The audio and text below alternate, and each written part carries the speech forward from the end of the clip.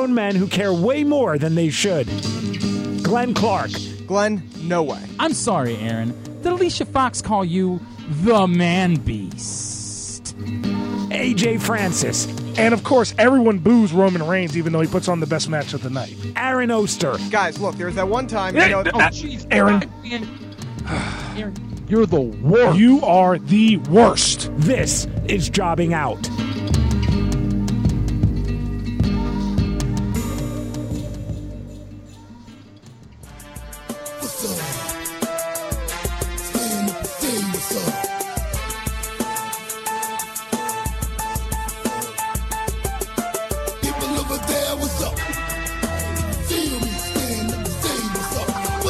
What's up? What's up? What's up? What's up? What's up? What's up? Welcome in. Episode number 1/2 of Jobbing Out. Because 1/2 of us are here. After no show last week. If the sense you're getting as a listener is that we're hanging on by a thread, ding, ding, ding, ding, ding, ding, ding, ding, ding. You are a winner. We are hanging on by a thread. We're trying to continue doing the show for the people that enjoy the show. We want to keep doing it. It's very difficult. We could start like a Patreon. Maybe if you guys wanted to pay us, we might be able to do something, but we've been trying to avoid that because, well, frankly, we don't want to get our feelings hurt. Like, I'll just be honest with you. We don't want to get our feelings hurt when we find out nobody's really willing to pay for the content that we do.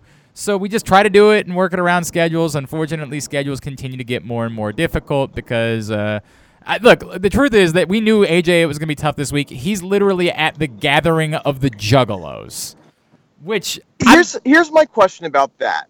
Like 10 years ago, if we said one of your friends, someone you knew was going to the gathering of Juggalos, we would look at it like, what the hell? That's ridiculous. You say that.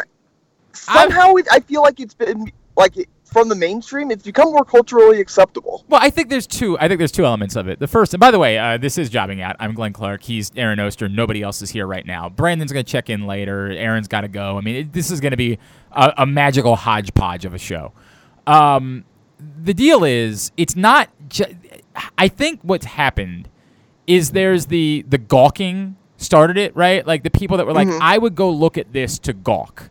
I would go look at this to say, this is a bizarre phenomenon. I'll go look at it. There were all sorts of articles that would come out around that time. What they've done is they've made it so now you look at the lineup and you're like, okay, I don't really want to be at the gathering of the Juggalos, but if you told me I could go somewhere and see Bone Thugs and Harmony and Morris Day and The Time, I would go to that show every day of the week. So it's sort of a weird place where like the Gathering of Juggalos is still like it's somewhat of a gawking thing. But it's also like a really legitimate lineup that they're putting on, even if you don't give a rat's ass about ICP or the Juggalo culture. It's not even that I hate it or they like laugh at it. I just don't care about it. It's not my thing. I don't know, man. I wouldn't be able to take the week off and go. But, like, if the Gathering of the Juggalos was happening in Baltimore and you said, hey, look, tonight you can get in for a couple of bucks and go see Morris Day and Bone Thugs, I'd be like, hell yeah, I'm going to that. Like, absolutely that's the case. So it's just a weird thing. Yeah. That's where AJ is as part of the tour that he's on right now. So I don't know that AJ is even going to be check in for a segment. Austin Gunn's going to join us later on in the show.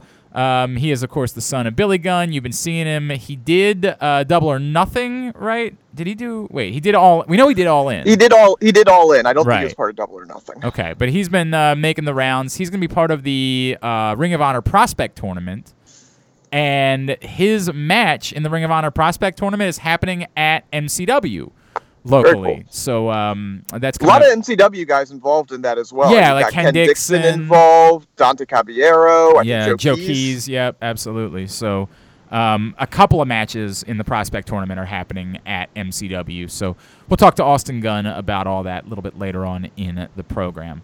I don't really even know where to start because, again, we didn't get to do a show last week. There's so much that I feel like I want to talk about because it turns out the reason why I didn't get to do a show is because apparently nobody has access to a studio but me any longer. So if I'm not here, nobody can do a show.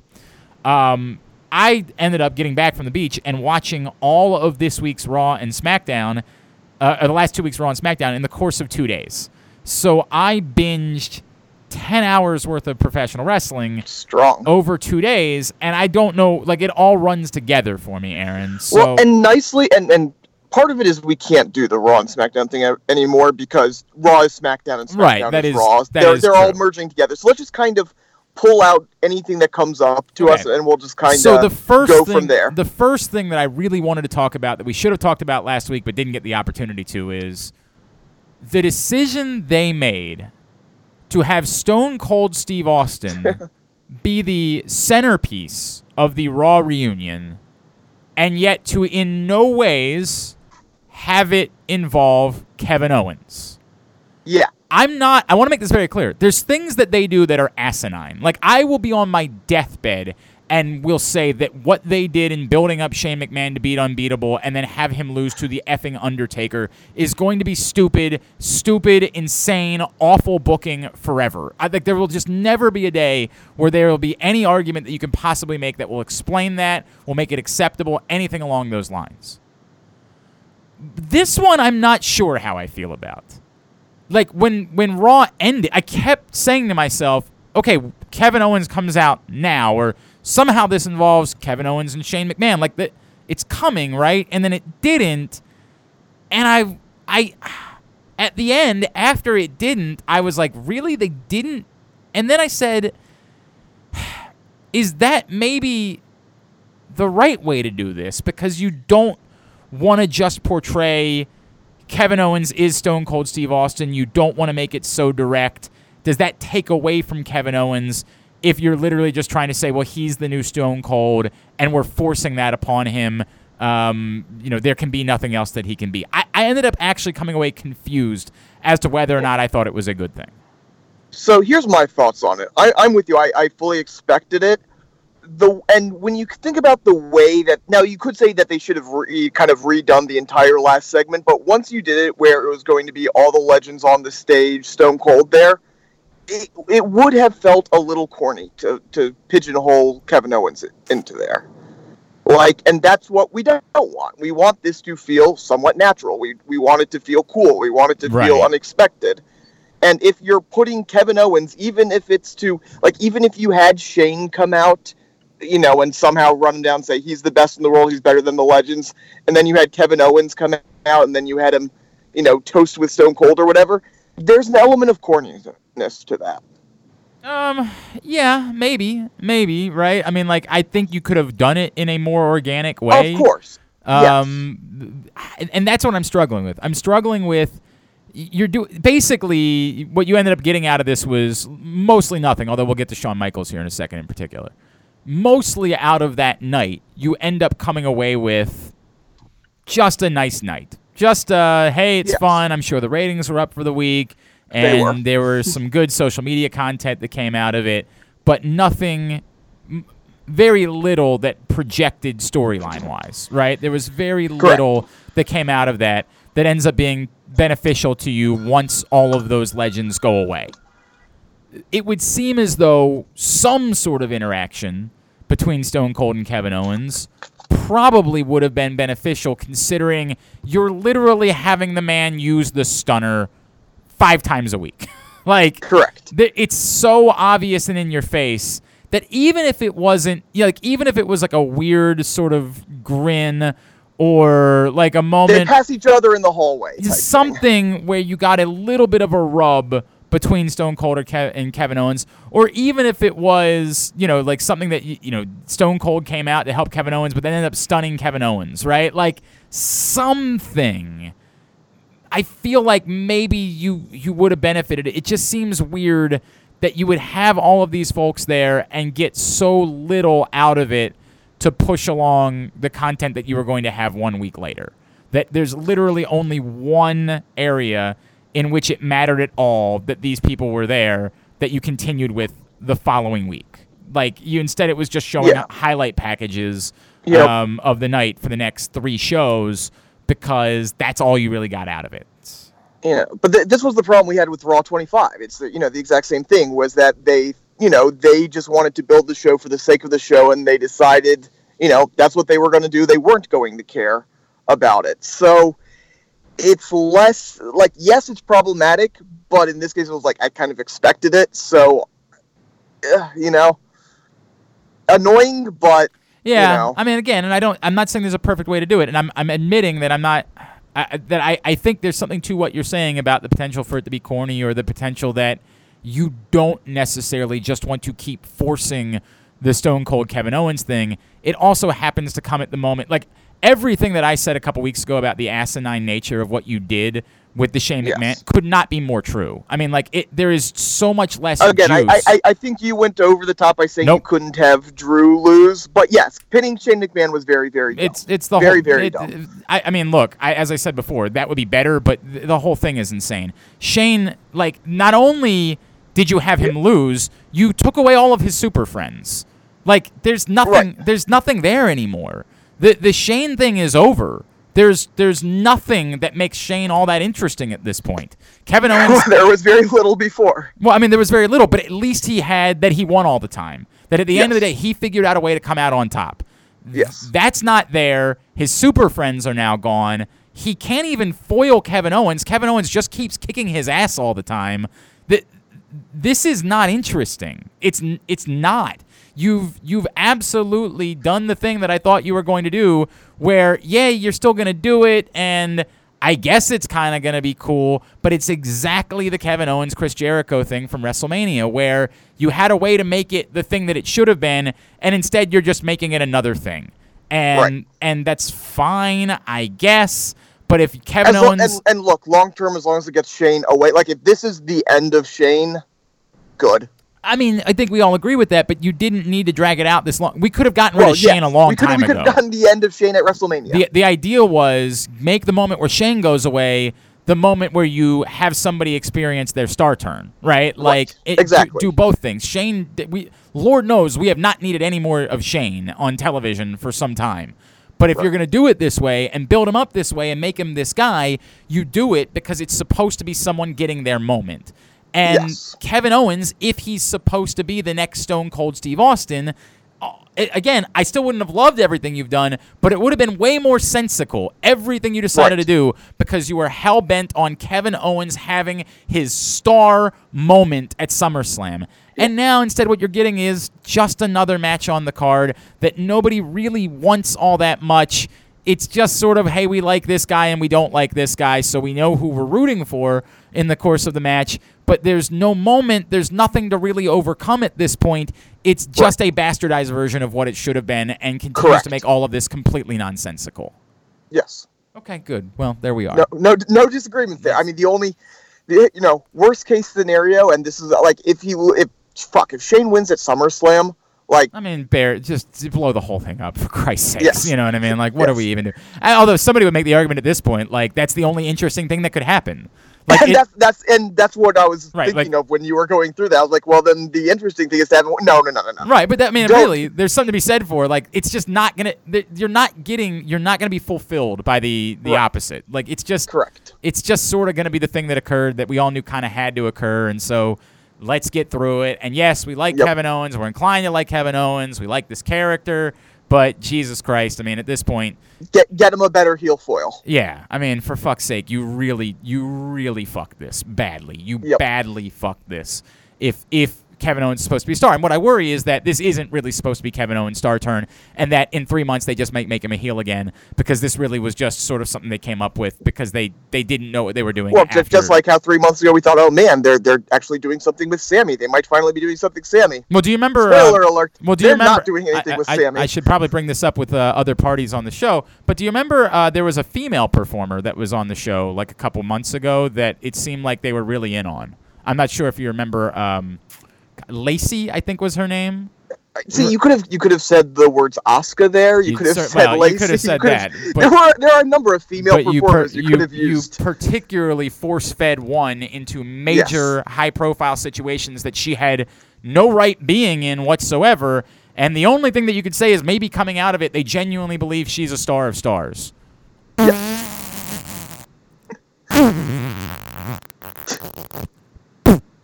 So that's where we are. The Shawn Michaels thing.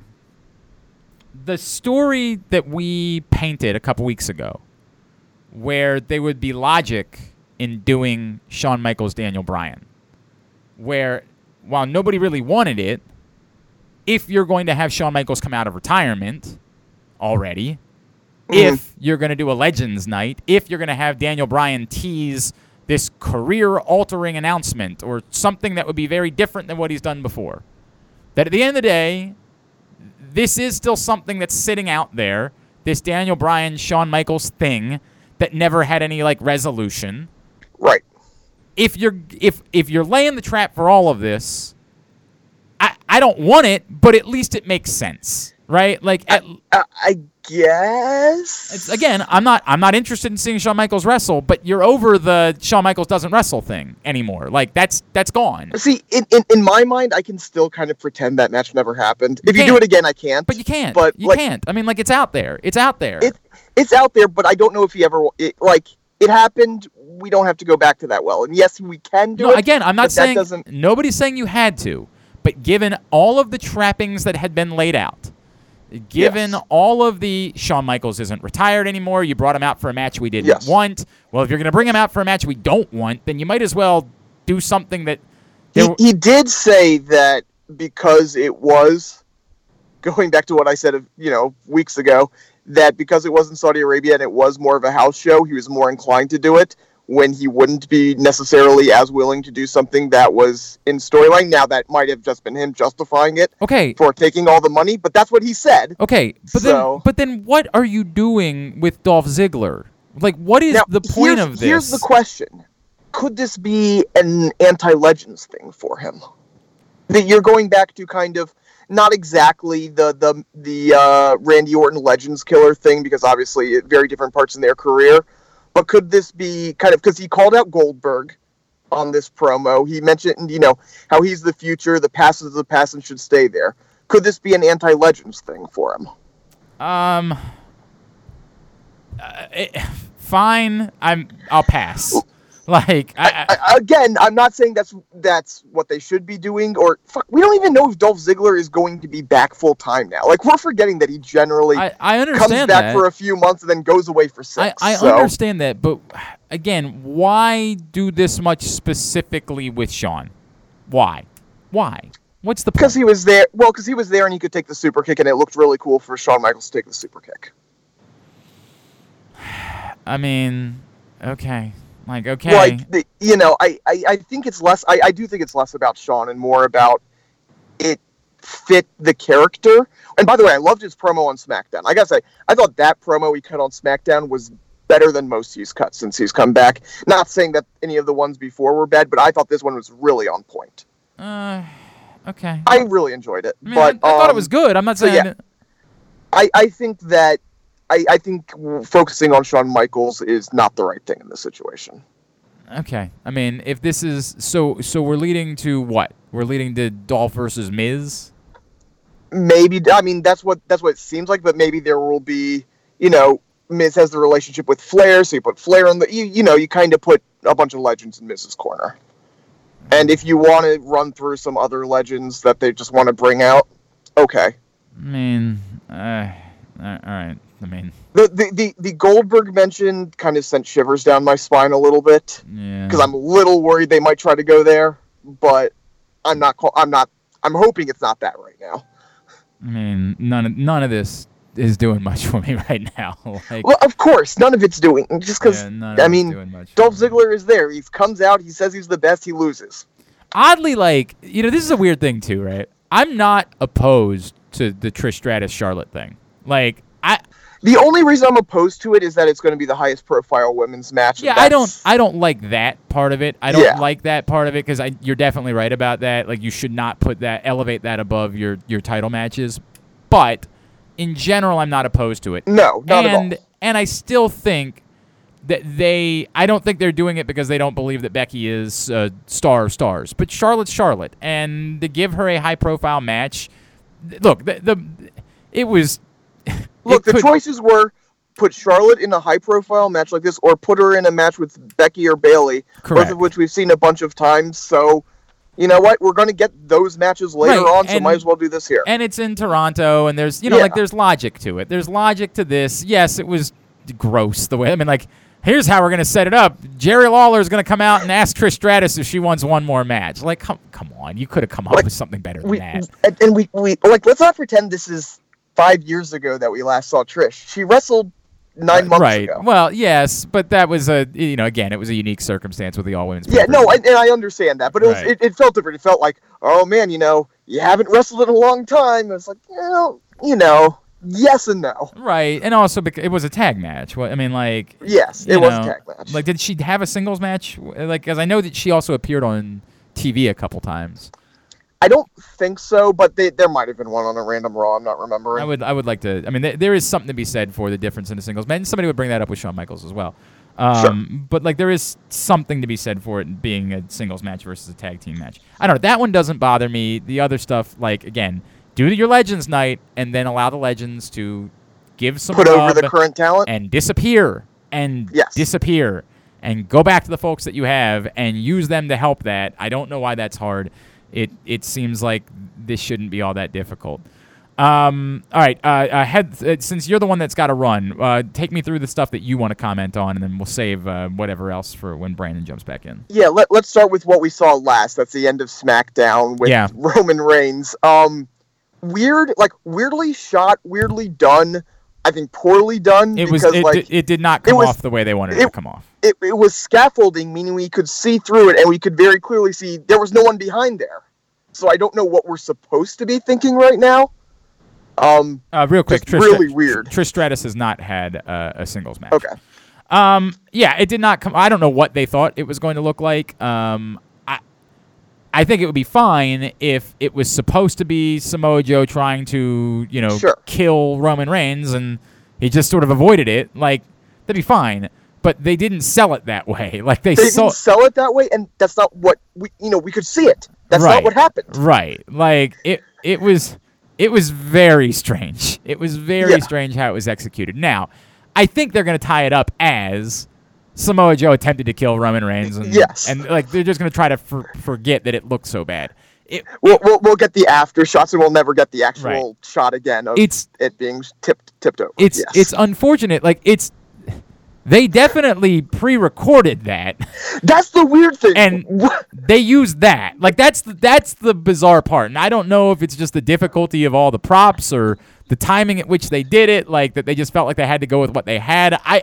It is bizarre that was the take they used. Like that they said, we'll just go with that one. Like I don't know if somebody made that call not really seeing it, and like there just wasn't enough time for other people to warn, hey, this did not go off the way that we thought it was going to go off, or if they were trying to do part of it live to get a crowd reaction. Very weird that it ended up looking so bad. It looked really bad. And then he was, he just like walked away, and like it seemed like maybe there was some, like his facial expression was weird. Yes, but like he was fine. Yeah, well, and all the the whole thing. The whole thing was very poorly executed. But ultimately, it's getting us a step closer to Roman Reigns, Samoa Joe, and you're trying to do it making. Is there any way it's not Joe? I assume it's Joe. The crowd was chanting Joe. It has to be Joe. Has to be Joe. It has to be Joe. There's nothing else you can do that would be acceptable here. It has to be Joe. It has to be strong heel. What they're doing is they need to keep Roman with strong heels. They need to keep that for as long as they possibly can, because it's clear the crowd is getting back to the point where their intentions are to want to boo him. So they have to keep him against as strong of heels who are being as heelish as possible. It's got to be Joe. I agree with you. I'm just trying to come up if there's even someone else, not who would be acceptable, that they might go to. Who? I don't know, and that's at least is comforting me that at least we're getting but the other part of this is that the card is starting to come together, right? Like you're starting to know. So who are the alternative is what, Braun? Like that would be the other one, but that makes no sense in the current people like landscape. Braun. Not that would ever stop them, but it makes no sense in the current landscape. I mean, look, Braun versus Roman will always feel huge, but it's bizarre. Like part of the problem is they have a Braun problem. You don't turn Braun for this purpose here. Right. This close to SummerSlam. They have a bigger Braun problem that they need to address. Well, and we've been talking about that for months.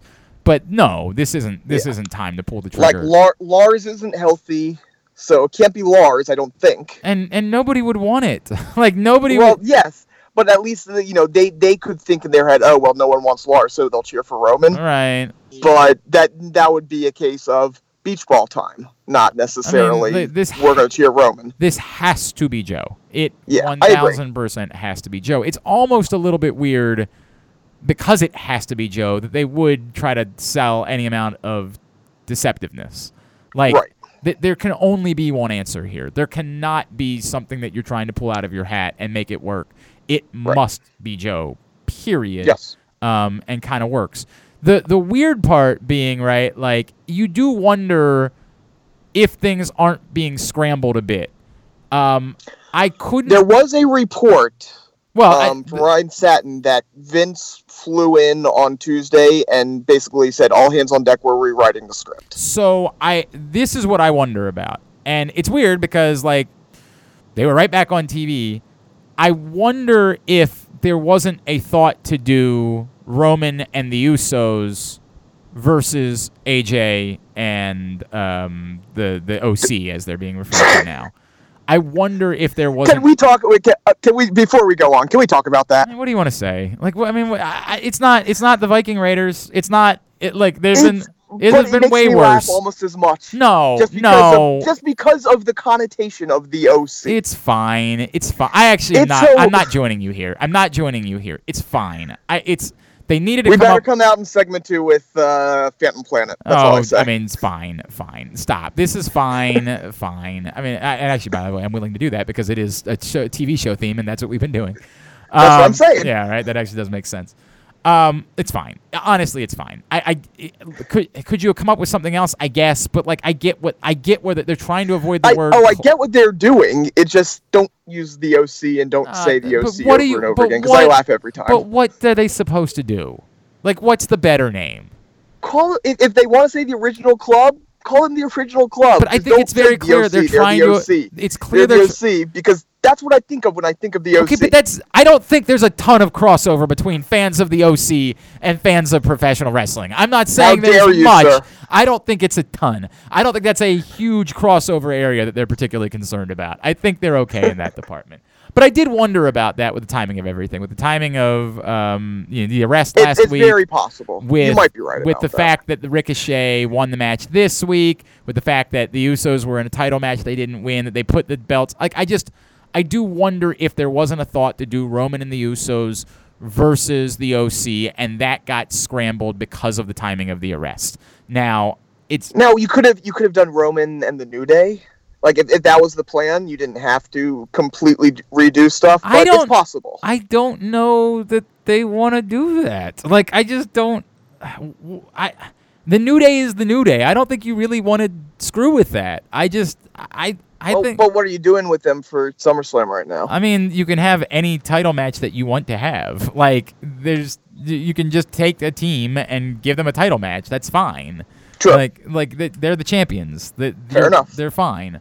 I actually would like that less than I would just like any old tag team against the New Day. Like, I agree. I would be fine. I don't disagree with you. I'm just, if that was the plan, the 6-man, was there something else they could do, or did they just, like you say, scramble and try to figure it out from there? Nobody's complaining about another Ricochet AJ Styles match. Like, that's not a bad thing by any stretch of the imagination. That's a very good thing. I don't thing. love how they said. I mean, obviously, I loved the Gauntlet match because you had the Gauntlet match with the best wrestlers in the company. I don't like the face being the last guy in and the guy that only won one match. Not just that, but literally, you had 2 people drop their titles at WrestleMania, presumably need a rematch at SummerSlam, and in both cases it was just put them in a multi-man match, have them win it. Like, you did pretty much the same thing with Seth Rollins. So it just felt weird that you're doing basically the exact same thing, only replace Battle Royal with Gauntlet. That doesn't bother me that much. I mean, it really doesn't. Like, the fact that you did it both, that's the only thing that's okay, you jested. But what do you suggest otherwise? A tournament? Yeah, or, I know you said no more rematches. If the idea is, okay, you have to have a rematch, just have a rematch. It just felt weird. I'm not opposed to that, but it does give you valuable match. I think it's better when like you I said, can't really complain about it because it gives you an awesome gauntlet But even match. in between, what I'm saying is, you need to have matches that mean something. Right. Wrestling is better when the matches mean something. And when a part of your show is carved out to a match that means something, that's good for the entire show. And on top of it, you get an awesome match out of it, or you get a series of awesome matches out of it. The only part I didn't like is I don't like in a gauntlet match the face being the one. It's like having a face be number 30 in the Royal Rumble, right? Like, I don't like that. Like, that's supposed to be a heel. And Sammy deserved more than 2 seconds. I don't disagree with that. And it's also tough because, the trope in a gauntlet match is to have the guy who comes out first be the one that stays in. It's very difficult to have a good trope that's not guy stays in for the entirety of the gauntlet match, right? Like, it's very difficult to come up with something else. All right, anything else that you want to hit on specifically before we have to let you run? Nothing overly. I mean, again, I kind of like the way that SummerSlam's laying out. I do too. Yeah, I mean, I like, honestly, I do think we should harp on. I absolutely think that they are painting a solid card.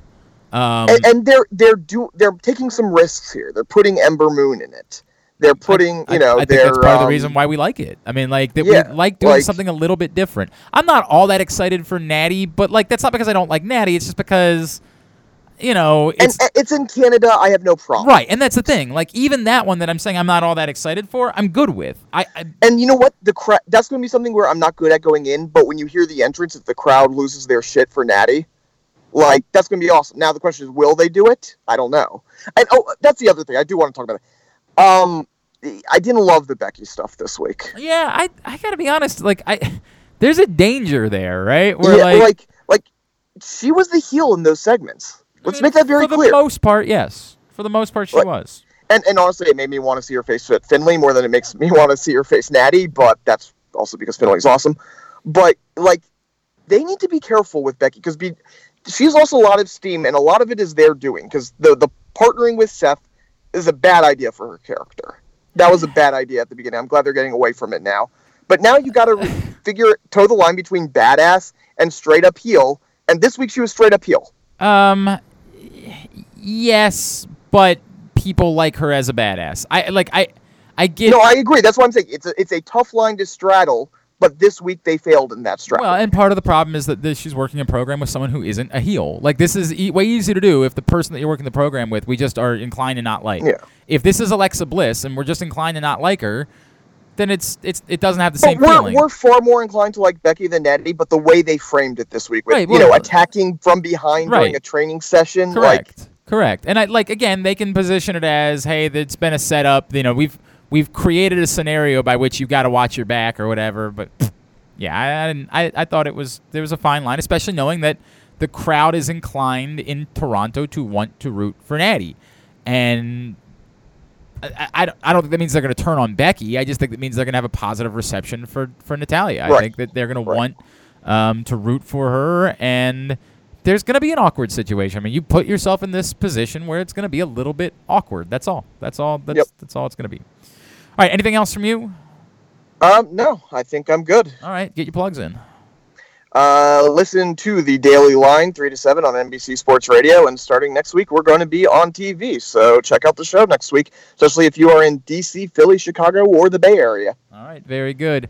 When we come back in, Brandon's going to join us. I want to talk a little bit more about. I feel like they're painting a strong picture. Why isn't there an intergender tag division? We're going to talk a little bit more about that when we come back in. Aaron will tag out and Brandon will tag in. That's next. I'm Glenn. He's Aaron. This is Jobbing Out. Around here, there are two kinds of chicken. Royal Farms world-famous chicken and everything else. What's the difference? Royal Farms chicken is always fresh, never frozen. It's hand-dipped in a secret recipe of herbs and spices and cooked on the spot right in the store. Chicken from anywhere else? Who knows? Hungry for some hot and delicious chicken? Get some Royal Farms world-famous chicken. It's one of a kind. And don't forget the Western fries. Real fresh, real fast. Royal Farms. Perfect.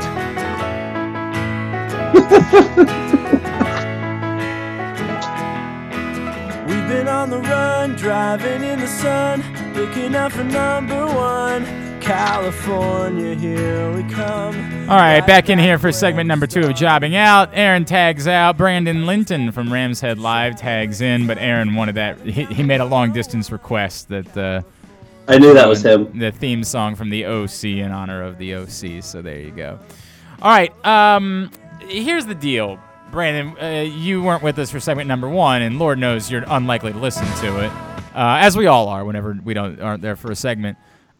We just basically did a hodgepodge of topics, and so we're just going to continue doing that this week because we didn't do a show last week, and there's been so much that's happened, so we'll just continue on that. But before we get into that, I want to talk about one thing only because I teased it coming out of segment number 1. I had this weird feeling, and I it's not like they did anything in the last 2 weeks that was so drastically different than what they've been doing for months, but I really did walk away from this feeling why at this point, why do they not just pull the trigger on an intergender tag division? What? Yeah. What is going on? Or intergender situations in general. But they do plenty. They do plenty of things that involve it. They just why not have just go ahead and formalize it and make an intergender tag division? Look, the 24/7 stuff, that's become intergender is weird because it didn't need to be this. It was already good content. They didn't need to go this route. There's no problem with it. It's continued to be good content. It is theater of the absurd at times where sometimes nobody's chasing after the guy that's got the 24/7 belt. Other times the entire locker room is chasing after the person with the 24/7 belt. It's weird when we decide that people want the belt and when people decide they don't. It's just it's theater of the absurd, but it's okay because the content's good.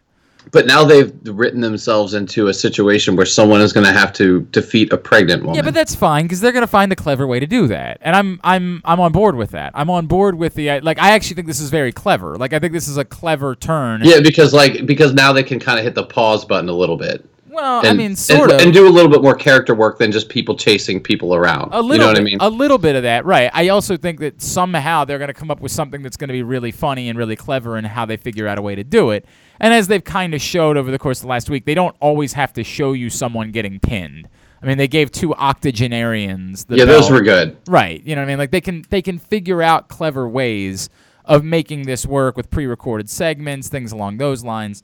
So that you could ultimately have her get pinned, but yet not really. So I think there's a lot of things you can do with it. I have no problem with it. But more as I just watch this unfold, we keep talking about this. They do their best storylines are when belts are at stake.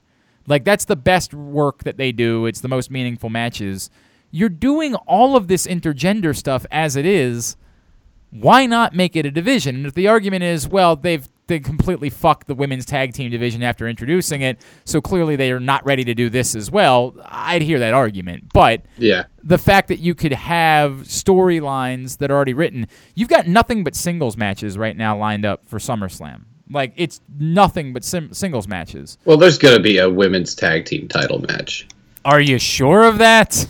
I'm pretty sure. I'd like to hope there will be, but we've gone quite a few pay-per-views without one. I hear you, and hopefully that ends up being the case.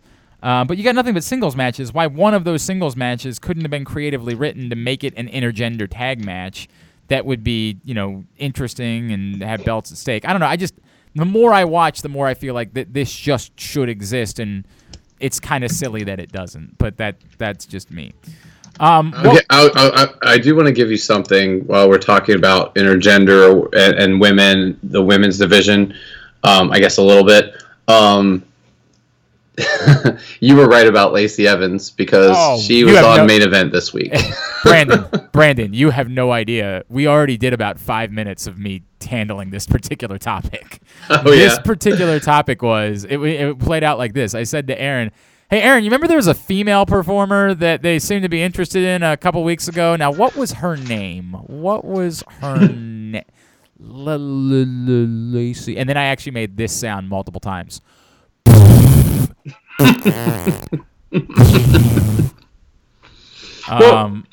Look, it seems like she's trying to start something on Twitter with someone. I can't remember who it was, but with Medusa or Alundra Blaze or whatever. Fine.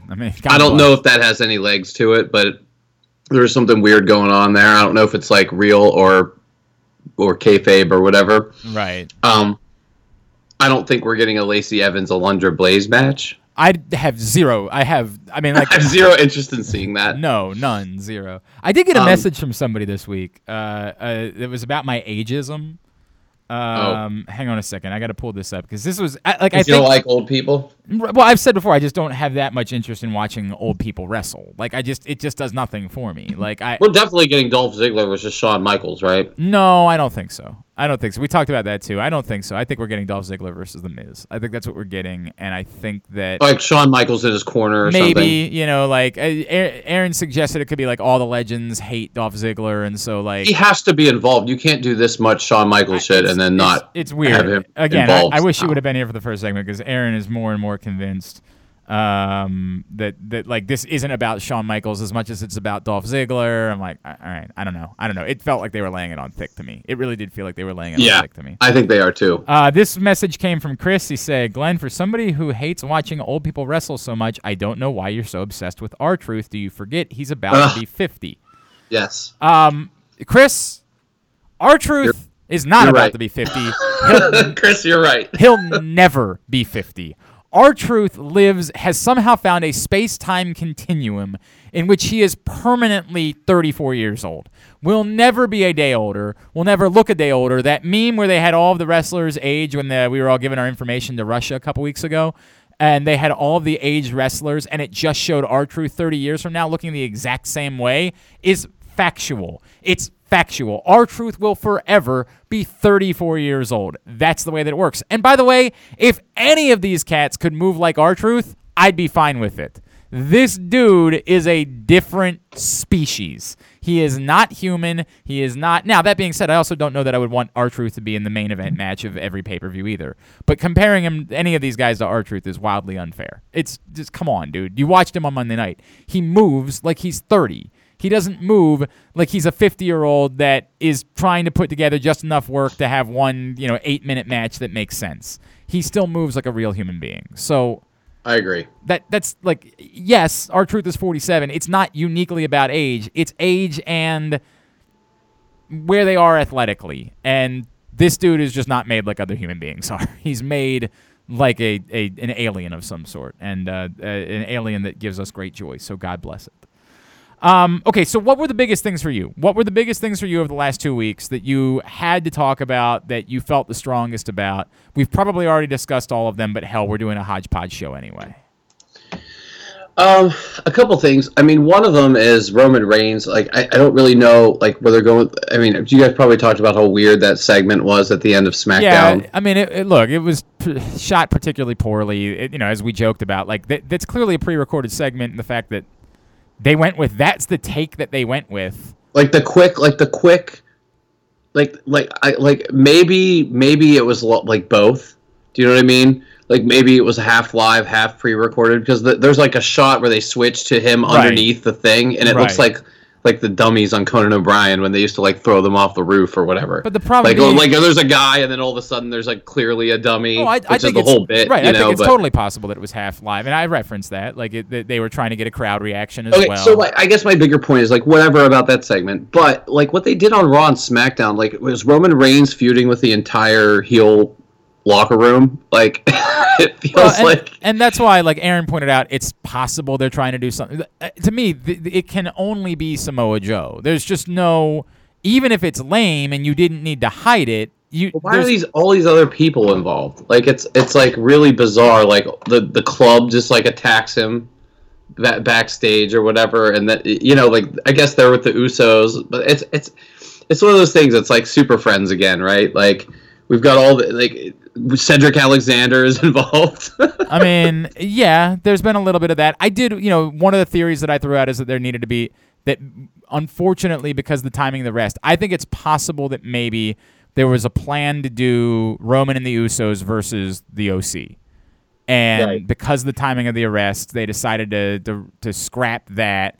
And, like, I look at the timing of apparently Vince McMahon flew in on Tuesday. You rewrite some script, it's just interesting to me how it all played out this week. That makes me wonder if they didn't scrap something to do something else. But they're still involved.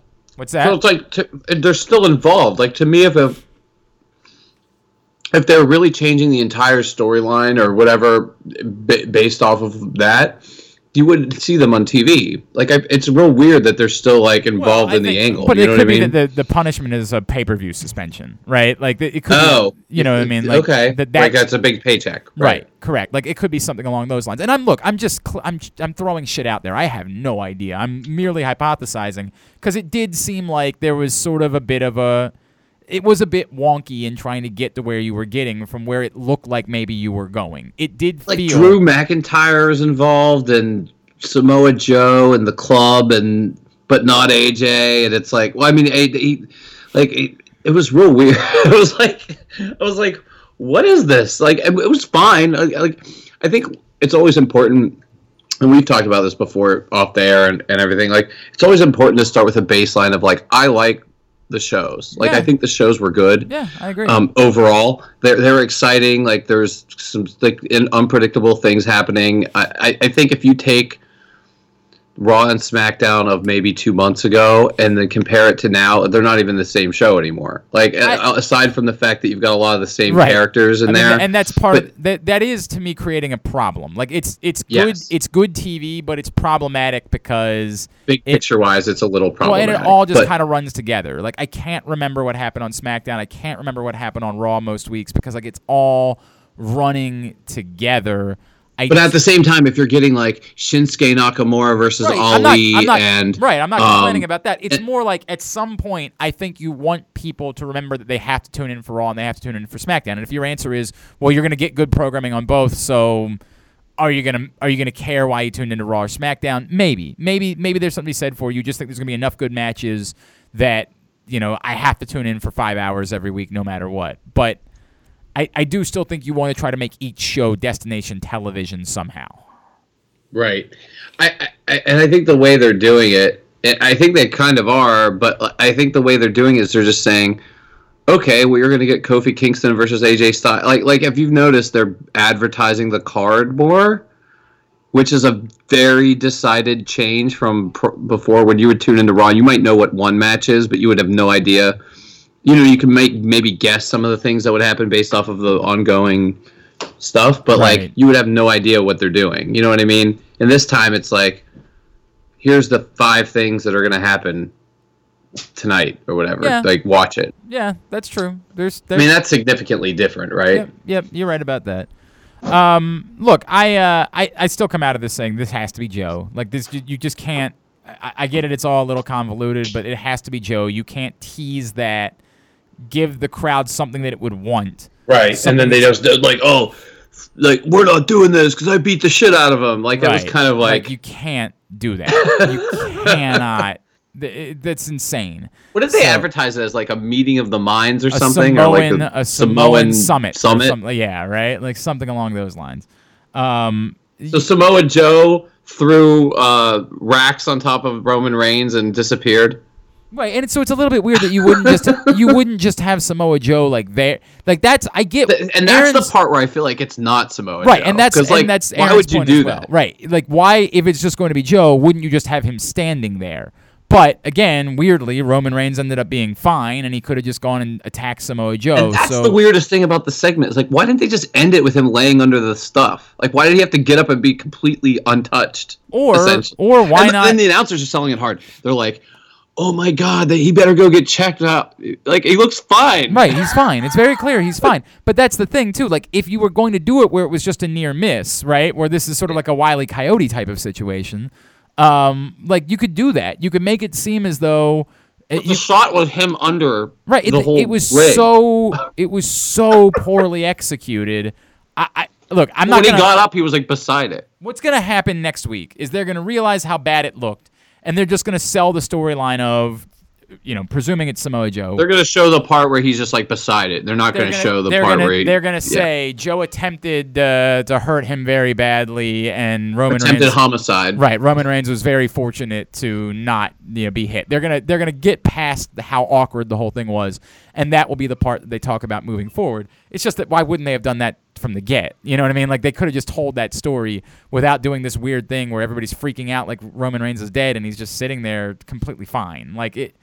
it was poorly executed. The segment was poorly executed, poorly edited. The whole thing that it was bad, but ultimately what they'll come out of it with is presuming that. I cannot fathom they go another route. I just cannot fathom you put out Joe versus Reigns and then suddenly pull it back for whatever reason. Like that's atrocious. There's zero logic behind it. It's great. You know what else could happen is they could like all of a sudden they could be like, okay, yeah, we're gonna do that, but we're gonna do it next week, and then it's gonna lead to like whatever they're doing. Awful. No. Yeah, I agree. There's one thing that you can do coming out of this. It's Roman versus a strong heel. It's a match that there's logical reasons why we'd want to see it. You've got Samoa Joe versus a Samoan named Joe. Right, correct. It's a SummerSlam. That's a SummerSlam match. That's what you do at SummerSlam. And if he's not going to be in the title picture, honestly, I was a little bit concerned that this Seth Rollins stuff was to get Roman into the match. But I don't think they're doing that after seeing SmackDown. But on Raw, I was a little bit like, they murdered Seth Rollins. Right, they murdered Seth Rollins so he couldn't compete, and so that's how you get Roman Reigns versus Brock Lesnar at SummerSlam. Yeah, that would have made sense, but you're right, based on how Seth was completely and utterly fine. No, he wasn't fine. I mean, you get what I'm saying, though. Like, you get that. Now, if he comes out on Raw next week and he's fine, then he will be fine. Yeah. I'm sure. I still think that's going to be the case. But I mean, if you want to lay it out there, but the fact that they're doing the Seth won't. I mean, maybe this is leading to like an unsanctioned match or something because they're like Seth won't let us know. This is the part where it's like, okay, can you really write this in 2019 where Seth tells you he doesn't want you to know his medical condition? Like that's starting to like blur the lines of what they really used to do, which is what they're not supposed to do anymore. Yeah, I don't know. It feels a little weird that they're like, yeah, he might have a concussion and a broken arm, but he's not going to tell us. But you know, and that's how they're going to move forward with it. Like they went out of their way to say that on SmackDown, like Seth Rollins does not want us to report his medical condition. Well, okay, but there's also we want to try to make him edgy, right? Like, yeah, you're right. That is part of it. So they got to beat the living shit out of him and have him come out and be a badass or whatever. Right, exactly right. Like I don't want to harp on my injuries. I'm effed up, but I'm a competitor. I'm a warrior. I'm gonna, you know what I mean, like that type of thing to help the Seth Rollins edgy factor. So I would assume that you go that route. Speaking of Seth Rollins, I do want to throw this out there because it's something we didn't talk about in segment number 1 that I've been thinking about. I feel like I'm starting to turn on the Backstage Street Profits segments. They didn't have any on Raw, did they? Yeah, or did I miss it? They had him interacting with Seth Rollins. Oh, I totally missed that one. Yeah, I mean, like it.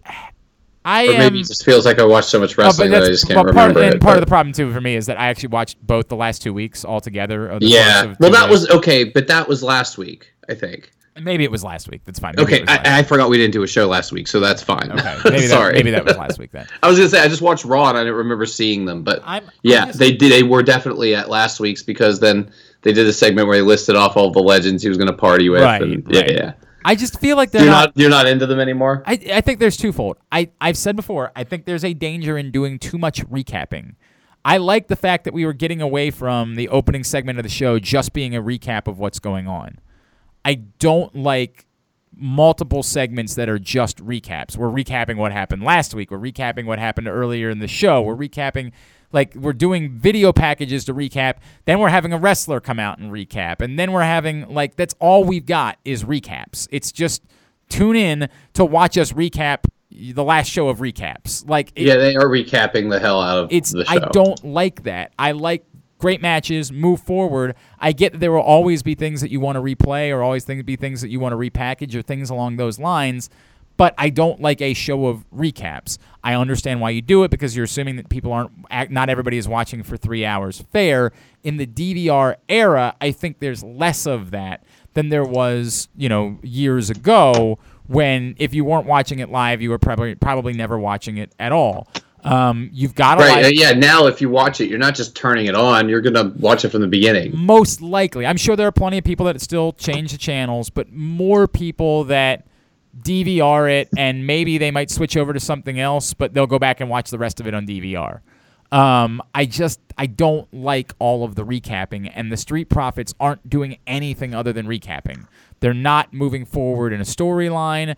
All they're doing is like the cool black guys, recapping something. It's like watching a blogger. You're watching a YouTube blog of somebody talking about what was happening on the show.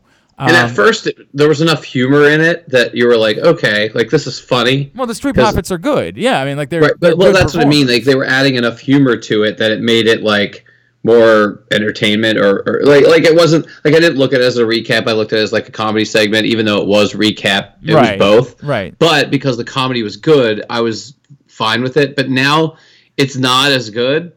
Like they're not as funny. And I don't know if it's just like them wearing out their welcome a little bit, like you were kind of saying. I don't even know it's that they're wearing out their welcome as much as the segments just aren't serving a purpose. Like there's right, but plus there's like they're not as snappy and funny. Like it almost now it's like straight up recap and there's less jokes. You know what I mean? Or at least the jokes aren't as good or something. The problem is I think that's what they want out of it. I think they want it to be another recap segment. They're like, we're going to trick you into watching a recap segment, basically. Like here, if the Street Profits do it, then it looks different. It's not the same as just us showing a package. But it's the same thing they do with everybody. It's every time somebody comes out, they don't. Hey guys, how about that show last night, huh? And remember when this person did this to you? It's just it's constant. It's of course never, they remember. They're out there about to scream about it. Right. Like get to it. Get to the content. Right. Like this is something we deal with in sports talk radio, where so many people think the first segment of your show is just you plugging what's coming up later on in the show. No, get to the show. Like take 2 seconds, and if you got a good guess, tell me about that. But like, get to the show. Do the show in the first segment of your show, not tell me what's going to come up later on in the show. That's what I thought had been changed, and that I liked was I hated the first segment of the 8 o'clock hour every night just being member of the McMahon family or top face coming out to recap what's been going on recently, and then we can get to the show in segment number 2. I like the idea of start the show with a match, start the show with something that matters. Instead, they've just basically taken that segment and moved it later and have the Street Profits do it.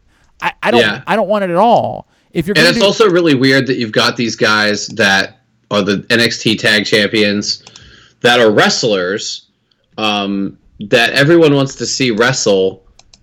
And you bring them all, like, couldn't you just record those? I mean, I guess you couldn't record the ones where they're interacting with people, but, like, there's some segments where they're just sitting there talking, and it just seems, like, weird to have, like, they're not even wrestling in the dark match, they're not wrestling on main event, like, they're there to talk backstage and leave. Right.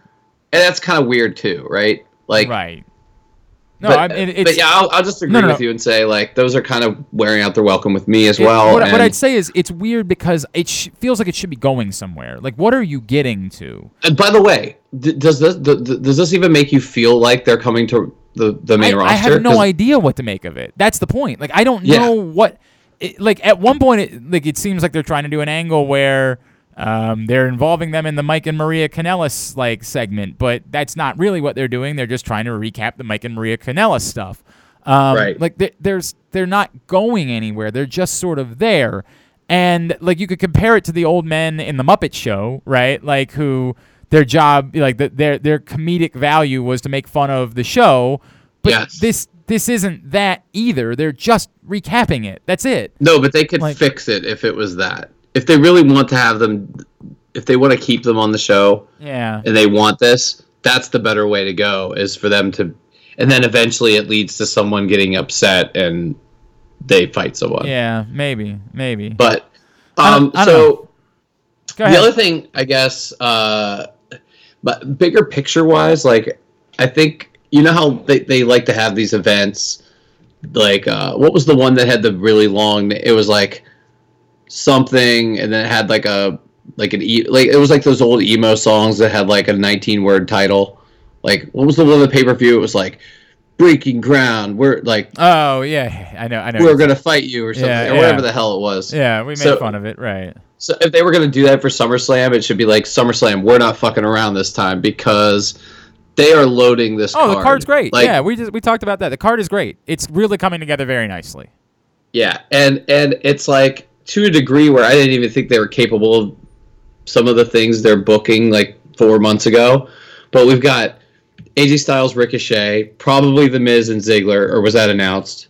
Has it? No, I don't think it's been announced. I don't know. Trish and Charlotte, which is crazy. It was stomping grounds, by the way. Stomping grounds, kicking ass and taking names. Yeah. This is like SummerSlam. We know we need to pick it up. It's a great card. It really is a great card. I'm all in. As I said before, I'm not even that opposed to the Trish Stratus Charlotte thing. It shouldn't get more attention and more TV time than the women's championship matches, but it probably will. I don't think it will. I don't think it will. I hope you're right, but I'm perennial. I don't know if Trish. I mean, and this is no disrespect to Trish. I don't think she is going to go in there and have a 25-30 minute match. No, I don't mean on the. I mean in the build. In the build, I think there's going to be more attention paid to that than will be paid to the women's championship matches, and I don't like that. But I mean, I hope I'm wrong. I think Alexa is getting added to the Bayley Ember Moon match at this point. They had Alexa pin Ember Moon, and they made a big deal about her. Yeah, and I'd be fine with that, honestly. That wouldn't bother me. I think that match needs that, to be honest with you. I mean, it's a little bit like... Okay, and this is where AJ would attack me. I don't mean it like they can't handle the match. I mean like people would care more if Alexa is in it. Well, they don't have a heel in the match, right? Like that's what I mean. They're perfectly capable of having a great match. That's where we get derailed and AJ starts screaming at us. So I'm kind of glad in that respect that he's not here right now, because that's not what we mean. Like you and I both know, we never mean that. Like we're talking about what you're presenting as entertainment, not the two workers being great. You know what I mean? Yep. And then the Becky Natalya thing is just weird. And so, like, the more I think about it, now I think you might be onto something. Like this other match probably is going to get more build and attention. Unfortunately, because there's more there. You know what I mean? There's more to talk. And that's the thing. It's like that's kind of the problem, right? It's like they booked this card, but then. I can't remember when the last time this happened. I think it was a men's match, but I can't remember what it was. But basically, there was a non-title men's match that was like way more. There was way more to say about it than whoever they had booked into the title matches. And then you would argue, okay, well then you didn't book the right challengers. But I think it's just like they see it as, okay, well the belt makes that big, so let's make this big. But then when they do that, they sort of overcompensate and make those matches bigger, or they feel bigger. So I think you might be right. I think that is what's going to happen, because when you look at these matches and how they're being built, like the Bayley thing, they basically decided they need to inject Alexa Bliss into this. I mean, there's no other reason to do what they did, unless they just next week decide, never mind, we're not going to do that, which they do. But so yeah. I think was it Brock Lesnar and someone the last time they did this? It sounds right. Like but I mean, and it was like a real. I mean, it was a real match. It wasn't anything. It wasn't like the Undertaker or something. It was like something we actually cared about. Yeah. And it was. I don't think it was Survivor Series. There's no title matches at Survivor Series, but it was like some Brock Lesnar versus like. Maybe it was The Undertaker. Wasn't it SummerSlam? Undertaker Roman Reigns wasn't for anything and was treated that way. I mean, like, there was that. I don't know. There's been a few of those, but I know exactly what you're talking about, and that's certainly what I worried about with this. Yeah. All right, anything else you needed to get off your chest? Well, I know that you were very excited to see that Shane wasn't on SmackDown this week. Except for the fact that, as we talked about in segment number 1, everything that I predicted to be true 2 weeks ago is completely true. The juice, like if this was... But listen. Beating Drew McIntyre prepares you to fight Shane. That's what they told us this week. The juice that could... If you wanted this to be Kevin Owens' moment... It's not going to be. It's just going to be another match that, frankly, we don't really want on the SummerSlam card of matches that we really do want. Now, it should be Kevin Owens going over Shane McMahon, so we'll be okay with that. But does the stipulation make you feel like maybe somehow Shane wins and we get him breaking into the building and stuff for like 4 months? As we said in segment 1, the only interesting thing you can do at this point is have Shane McMahon win. Like, there's something interesting about... It's formulaic at this point that Kevin Owens has to win because like you've taken away any of the juice. Shane doesn't have any super friends anymore. He's just like he always gets his ass kicked by Kevin Owens. He always gets embarrassed by Kevin Owens. Like there's no juice here. We're not all sitting here waiting for Kevin Owens to finally give Shane McMahon the comeuppance that we've wanted for him to get for the last few months because he already fucking got that. There's nothing here. They have bastardized it. It's exactly what I said it was 2 weeks ago. It's exactly like the Chris Jericho, Kevin Owens thing, where they took the thing that they did all the work for, that made all the sense in the world, and they said, we'll still do it, but we won't really give a shit about it by the time we get to the pay-per-view that matters.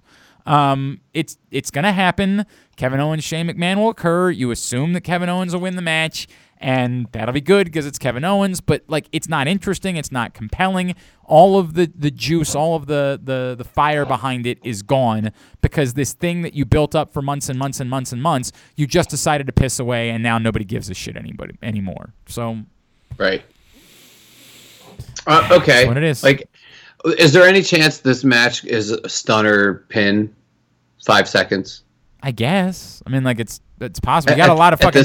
You got a lot of matches. You got a lot of matches on the card already. So Well, and there's more coming. Yep. Because if we know anything about SummerSlam, it's 6 hours long and everyone's on it. And well, okay. What have you guys talked about?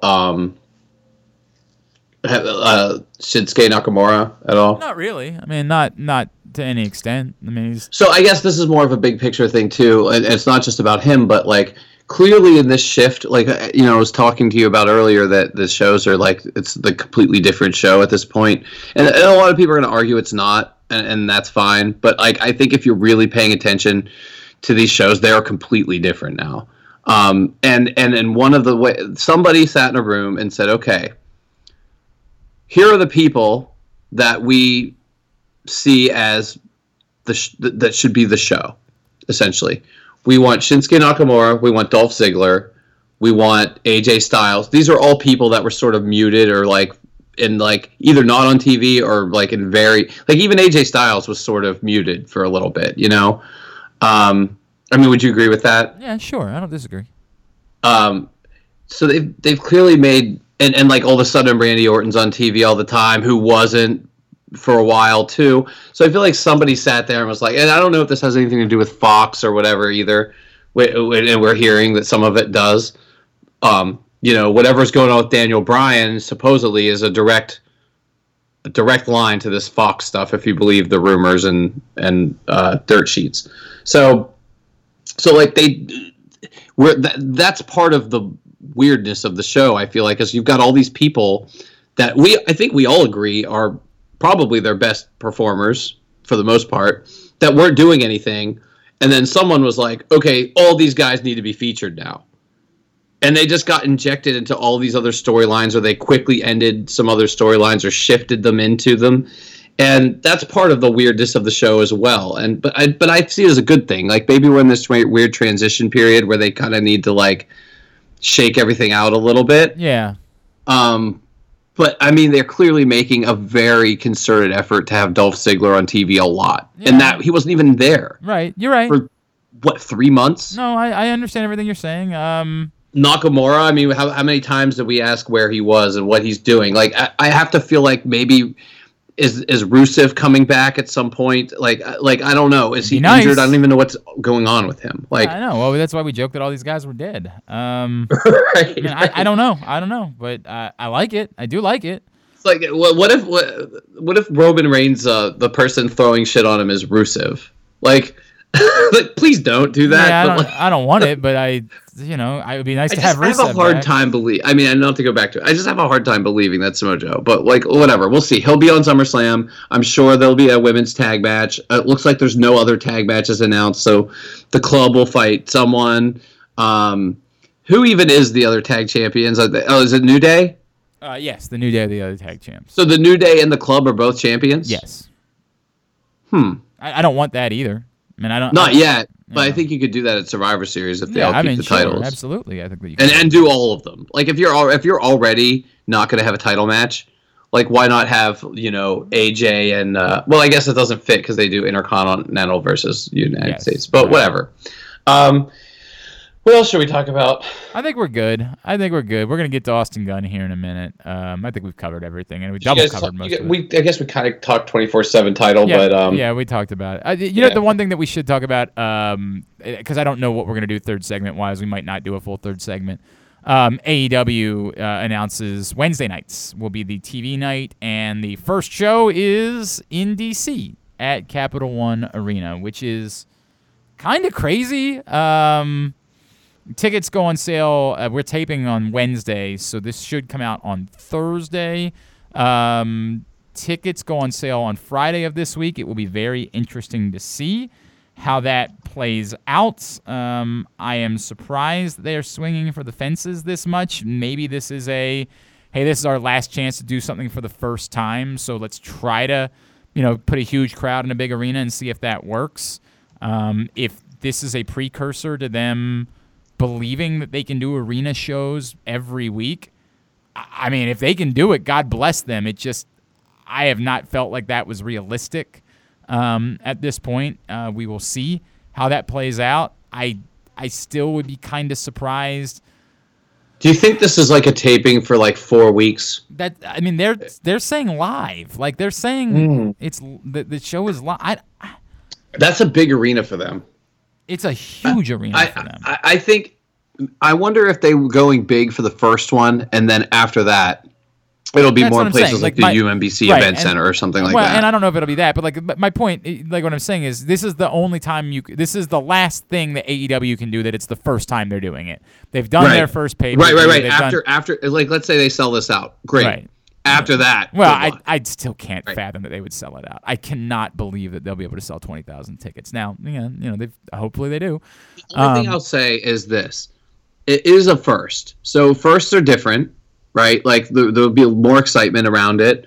You know me, I am very skeptical of AEW. I did not enjoy their pay-per-views the way I enjoyed wrestling normally. There's stuff I like about them, but I just overall did not really like the production value of their shows. There's a lot of problems for me, but I still think like there's enough excitement from everybody else. I think that it's a first when you have a first. The problem for me with this, and like if you just told me all that, I'd say, I don't know, man. I think they might, maybe they're planning on darkening that top level, and there's no shame in that. Right, I think it's so stupid when people criticize anyone for doing that. There's the difference between thinking you're going to sell at a building and knowing what you're going to sell. And I think knowing what you're going to sell is smarter. You know you're going to sell 10,000 tickets, so you fashion the arena accordingly. It's not a shame thing. It's not like we thought we were going to sell 20,000, but oh shit, now we have to cover up these seats. That's how fans always take this stuff, and it's not usually the case. I can tell you, as someone in the event business, I agree. That does happen, but like that's not always the case. Like I'll book a band I know is going to do 500 people, and if it does 500 people, that means that's a success. Someone might go to that show and say, "Oh wow, like this place holds 1,500 people. You're a failure," and they just don't know. You know what I mean? So the wrestling business is the same way. Like they know a lot of times, and of course there's flops, and of course there's surprise successes as well. So I just for what it's worth, they have the seats in the upper deck shown as available on the website. Oh, they're on sale now. They're not on sale till Friday, but they have a seating map up. And they have the seats in the upper deck listed as available. But I can tell you that sometimes we'll hold all those tickets. Oh, I totally understand. I can't go through yet and actually see what. And then they're like available if necessary. Right. So there's a plan in place, but they want everything to be full. So and then there's an argument to not do that. Like we've done shows before with other people in arenas and things where they're like, no, we want this price level to be available because we know that a certain fan we're targeting with that price level. So there's a whole variety of things. I'm just making a point of a sold out building is not the only measure for success here. And that's what the fans always take it that way, taking pictures of the upper seats and things like that. Like it's like a gotcha moment, and it's not. I mean, they're idiots. You know what I mean? So say all that to say, like, they could sell this building out until I saw what they're advertising. Then Cody Rhodes, Sammy Guevara. Yeah, I don't think there's anything wrong with that. I mean, I think they should have announced something else Cody Rhodes versus They Sammy Guevara need is a great match. to advertise much bigger shit if they think they're going to get 20,000 people in that building. Because but I was 100% believing they might do it until I saw that. No, but I think what they're advertising is it's the first show. I don't think that this is about the card. I think that they're trying to sell it's the show. I don't think they're trying to sell a card. Okay, but to me, that's great. But then if you advertise a match that is not that great, I like you're trying to sell tickets here. Like, yes, it's the first show. So if that's what you're going to advertise, don't advertise anything because people are going to assume you're getting Young Bucks versus Cody and Dustin or something. Do you know what I mean? Like they're going to assume they're going to assume a better card than what you're giving them, which is fine because again, you're not giving them anything and it's their fault for assuming that, right? But they've only announced one match. I don't think people are buying tickets because of the card. I don't think that's the case. You've only announced one match. I don't think if you're buying a ticket, I don't think you're buying it because of what you think. But let's say this becomes regionalized, right? Which it will. Like everything else, because they have to do, essentially we're assuming we don't know if they're going to go. But have they announced if they're going to? I know a lot of people have talked about they like the idea of wrestling having seasons. Have they announced if they're doing that or if they're 52 weeks? They have not announced anything. So either way, we're assuming they're 52 weeks because they're saying they have a live show. But let's say they're not 52 weeks. Let's say they're 26 weeks. Either way, that's a lot of shows, and it's not going to turn like. The success of these Chicago shows and the Las Vegas shows are that they're destination events. They're one time only, and people were flying to them from everywhere. Once these shows are advertised, one in D.C., one in Camden, New Jersey, or wherever, one in Chicago, now the fans aren't going to do that. So you have to sustain kind of following in the region, and that is way harder. I understand what you're saying, but there's a direct comparison to WWE. You know what I mean? Like WWE does do. They don't announce to you. WWE announced that Seth Rollins is fighting for the WWE Championship in Baltimore in September, with a picture where he's holding the championship, and it might very well be that's the case, but we don't know that versus it's just an ad they put out. We have no idea what the card is. They're saying you're going to buy tickets to Raw because you're going to buy tickets to Raw. But they always advertise Seth Rollins versus Barry or whatever it is. But there's always a match on the commercial. But half the time we don't even get that match. No. But my point is, that's my whole point. You either advertise something exciting with wrestling fans understanding the card is subject to change, or don't advertise anything. Don't advertise this bullshit. Like it's not. If you're telling me that, see, I was excited to go until I saw what the card was. Now I don't want to go. I don't want to see that. I want to see something. I would rather not know. And if I got that, then fine. I think that's hyperbolic. If you're telling me up front that it's something that's kind of like. That could be just a match that's on the card. Like they're not saying that's the main event of the night. No. But it's weird to advertise that if it's not. And it's weird. I think you're reading too much into it. I do. I really genuinely think you're reading too much into it. I'm using the knowledge that I'm using how I've been trained as a wrestling fan to buy tickets to events. But have you ever bought a ticket to Raw or SmackDown based on what the advertised match was?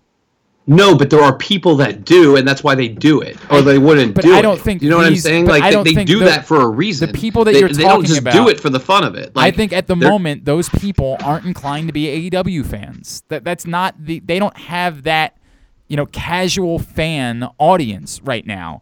They have. But if that's the case, then why did they advertise all of those insane matches for the other shows? Because the other shows I know they have already sold the tickets, but because they wanted people to watch it, right? Because the other shows were pay-per-view shows. This is a TV show now. They are inclined to do this like Raw or SmackDown. That's what they. But look what Raw and SmackDown do. I understand that, but Raw and SmackDown have an audience in which you can just say, "Hey, you're going to get some stupid Brock Lesnar Seth Rollins match that most of us don't even stay to watch anyway." Like this is they would if that was the. I mean that's the problem is they end up it ends up just being some schmoz. Well, but they don't typically even advertise. They advertise Seth Rollins versus Seth Rollins versus Roman Reigns. Nobody's staying to watch that. Because yes, they are. You are. You watch every time. I am not the only person that's leaving. The overwhelming majority of the arena. And this is the argument I always have when people talk about co-headline shows, and so in my world, like we do a lot of co-headline shows, and there's always this argument of who sold all the tickets, right? Like, did this band sell the tickets or this? Because they're billed equally, and so the argument that people always say is, oh, well, half the crowd left after so and so played. Okay, but half the crowd stayed too, and so that isn't. But those people didn't come for that match. They didn't come for the dark match. They came to see the TV show. The people that are going Okay. to Raw or SmackDown are coming to watch the TV show. It's why WWE sometimes just doesn't bother even to do a dark match afterwards. Well, right, Because but people are there they've for the trained us TV to show. trust them to put those people in good matches, right? If you tell me, okay, let me just say this: if you tell me these 8 guys are going to be there, to me that is more exciting than saying, okay, Seth Rollins is going to fight Luke Gallows or something. Because that's what this match is that they announced. Okay, but that's how excited I am for But that. you know who all the AEW stars are. All the AEW stars are going to be there. Like they don't have to advertise that. It's not But like it's they have- perception. It's a perception thing. Like if you say the people are going to be there, I perceive the show to be better than if you tell me it's a shitty match. Okay. Like- I mean, I think there's twofold. I don't think this match is nearly as shitty as you're making it out to be. But I'm doing that in the context of it's a TV match. Like I know I'm not Right. getting Kenny Omega versus, Chris Jericho on the first TV episode. I'm not saying they won't do something that's big, and my gut is they will do something, a big match. But they don't want to advertise that now because they still have a pay-per-view in between now and then. So they can't say who the champion is going to be, so they can't say what the match is going to be. So they're left in But you this just spot. say who the champion is now and change it, like WWE does. Right, but then what's the point of doing it? Like, again, Because it goes back you're to the too same far thing. in the wrestling bubble. But they don't have Like, a champion. First of all, they can't do that. They don't have a champion. There is no champion today. They can't say that your well, champion is fair. going to be there.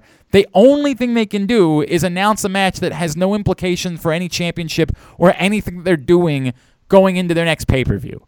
Or not announce any matches, which is what they should have done. And you could say that. I don't think it hurts them that they announced a match that involves one major star and somebody that other pro wrestling fans are really into. I think the notion... I think if you need 20,000 people, if they do, and I don't know if they do, but if I assume they want their first show to be a sellout. If you want 20,000 people to go to your show, I think it's difficult for that to be your kickoff at your on sale. I think you are better off saying nothing.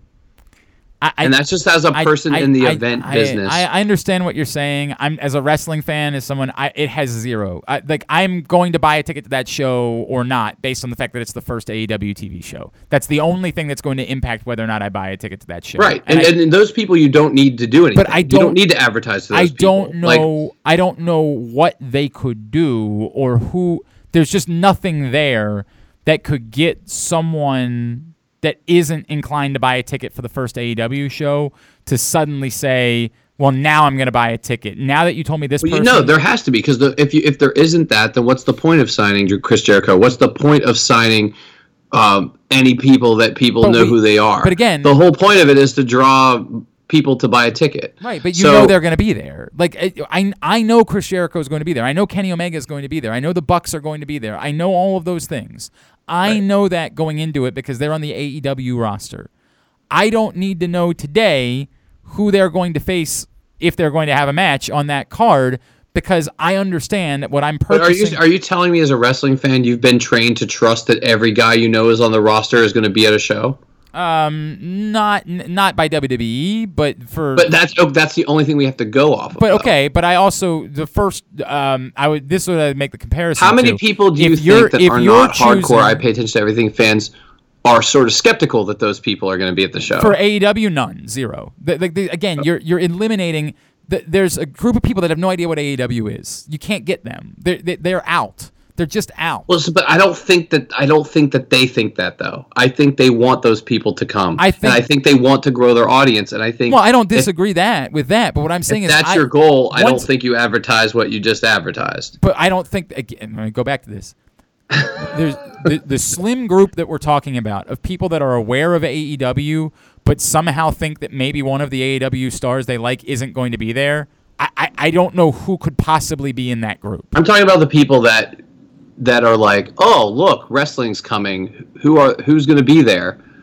Oh, okay, Chris Jericho. Oh, what's this AEW thing? That is a real thing that's going to happen. Because if it isn't, they're fucked. Sure, you know what I mean? Sure. I absolutely think there's an element to that. And they absolutely will continue to advertise what AEW is. They have to continue to advertise what AEW is. They have to do media in the market. They have to do all sorts of shit, right? Like there's a million things they need to do in order to make people aware of AEW. But none of that is hurt by announcing one match. I think what's happening here is they're testing. They're like, okay, what happens if we just go on sale? Let's sell them something. Let's see where we are at, and then we have a couple other announcements that will help. Because, essentially, you would put together a marketing plan, and you'd say, okay, on August 12th, then we'll announce this, right? So I think that maybe they don't. If they have some big thing, they want to save that for if they need a surge. If they need to, like you said, you don't think these things matter. What matches they advertise, who's going to come, but it does if you come up. Let's say your goal is to sell, and I'm not even going to say 20,000. Let's say your goal is to sell 15,000 tickets or 10,000 tickets, right? And you sell 2,000 tickets. I don't think that's going to happen, but let's say that happens. Then you have something that you say that's going to turn heads and help you there. So I think maybe they want to see if they can, what they can get without dropping those. There has to be something. You can't do a first show. You can't advertise. After their pay-per-view, they're going to announce a match. Right. No, that's what I'm saying. So I think maybe again, that's what the deal is. They also have to put the following week on sale. This is the other thing they have to do. They have to get to a place where they can put multiple weeks of shows on sale. They have to eventually get there, but right now they're not. So now, if this thing does 5,000 people at the on sale, it's going to make big news. Do you know what I mean? Everyone's going to be talking about how, and it's not fair. I'm not saying it's fair. I'm not saying it should be that way. It's going to happen because they had 2 shows that blew out. And so when you blow out 2 shows and then you come out to 5,000 people, if they do, I don't think they will, but if they do, Meltzer's going to be all over it. They're going to be talking about how they're already in decline and blah, blah, blah. And it's all bullshit. But they don't want that. You don't want that to happen. So I think, why wouldn't you put your best foot forward to advertise this thing instead of putting Cody Rhodes versus, like I said, I'm not an indie fan. I don't know who the fuck that guy is. That's the thing. I think you're freaking out about it. I'm not freaking out. I'm just pointing out something. Right. I'm just saying, I'm just saying, I think that a first show should be a little bit more. And in my head, I'm like, okay, well then that's their marketing plan. Their marketing plan is, let's see what happens with this. And then we have 2 bombs ready. Yeah, we're going to drop this bomb, we're going to drop that bomb. I think there's definitely going to be other match announcements that happen after their pay-per-view. I think they're absolutely holding on to that to announce other things, because there's literally no event that they have between their pay-per-view and the first TV show. When's the pay-per-view? It's the Labor Day weekend.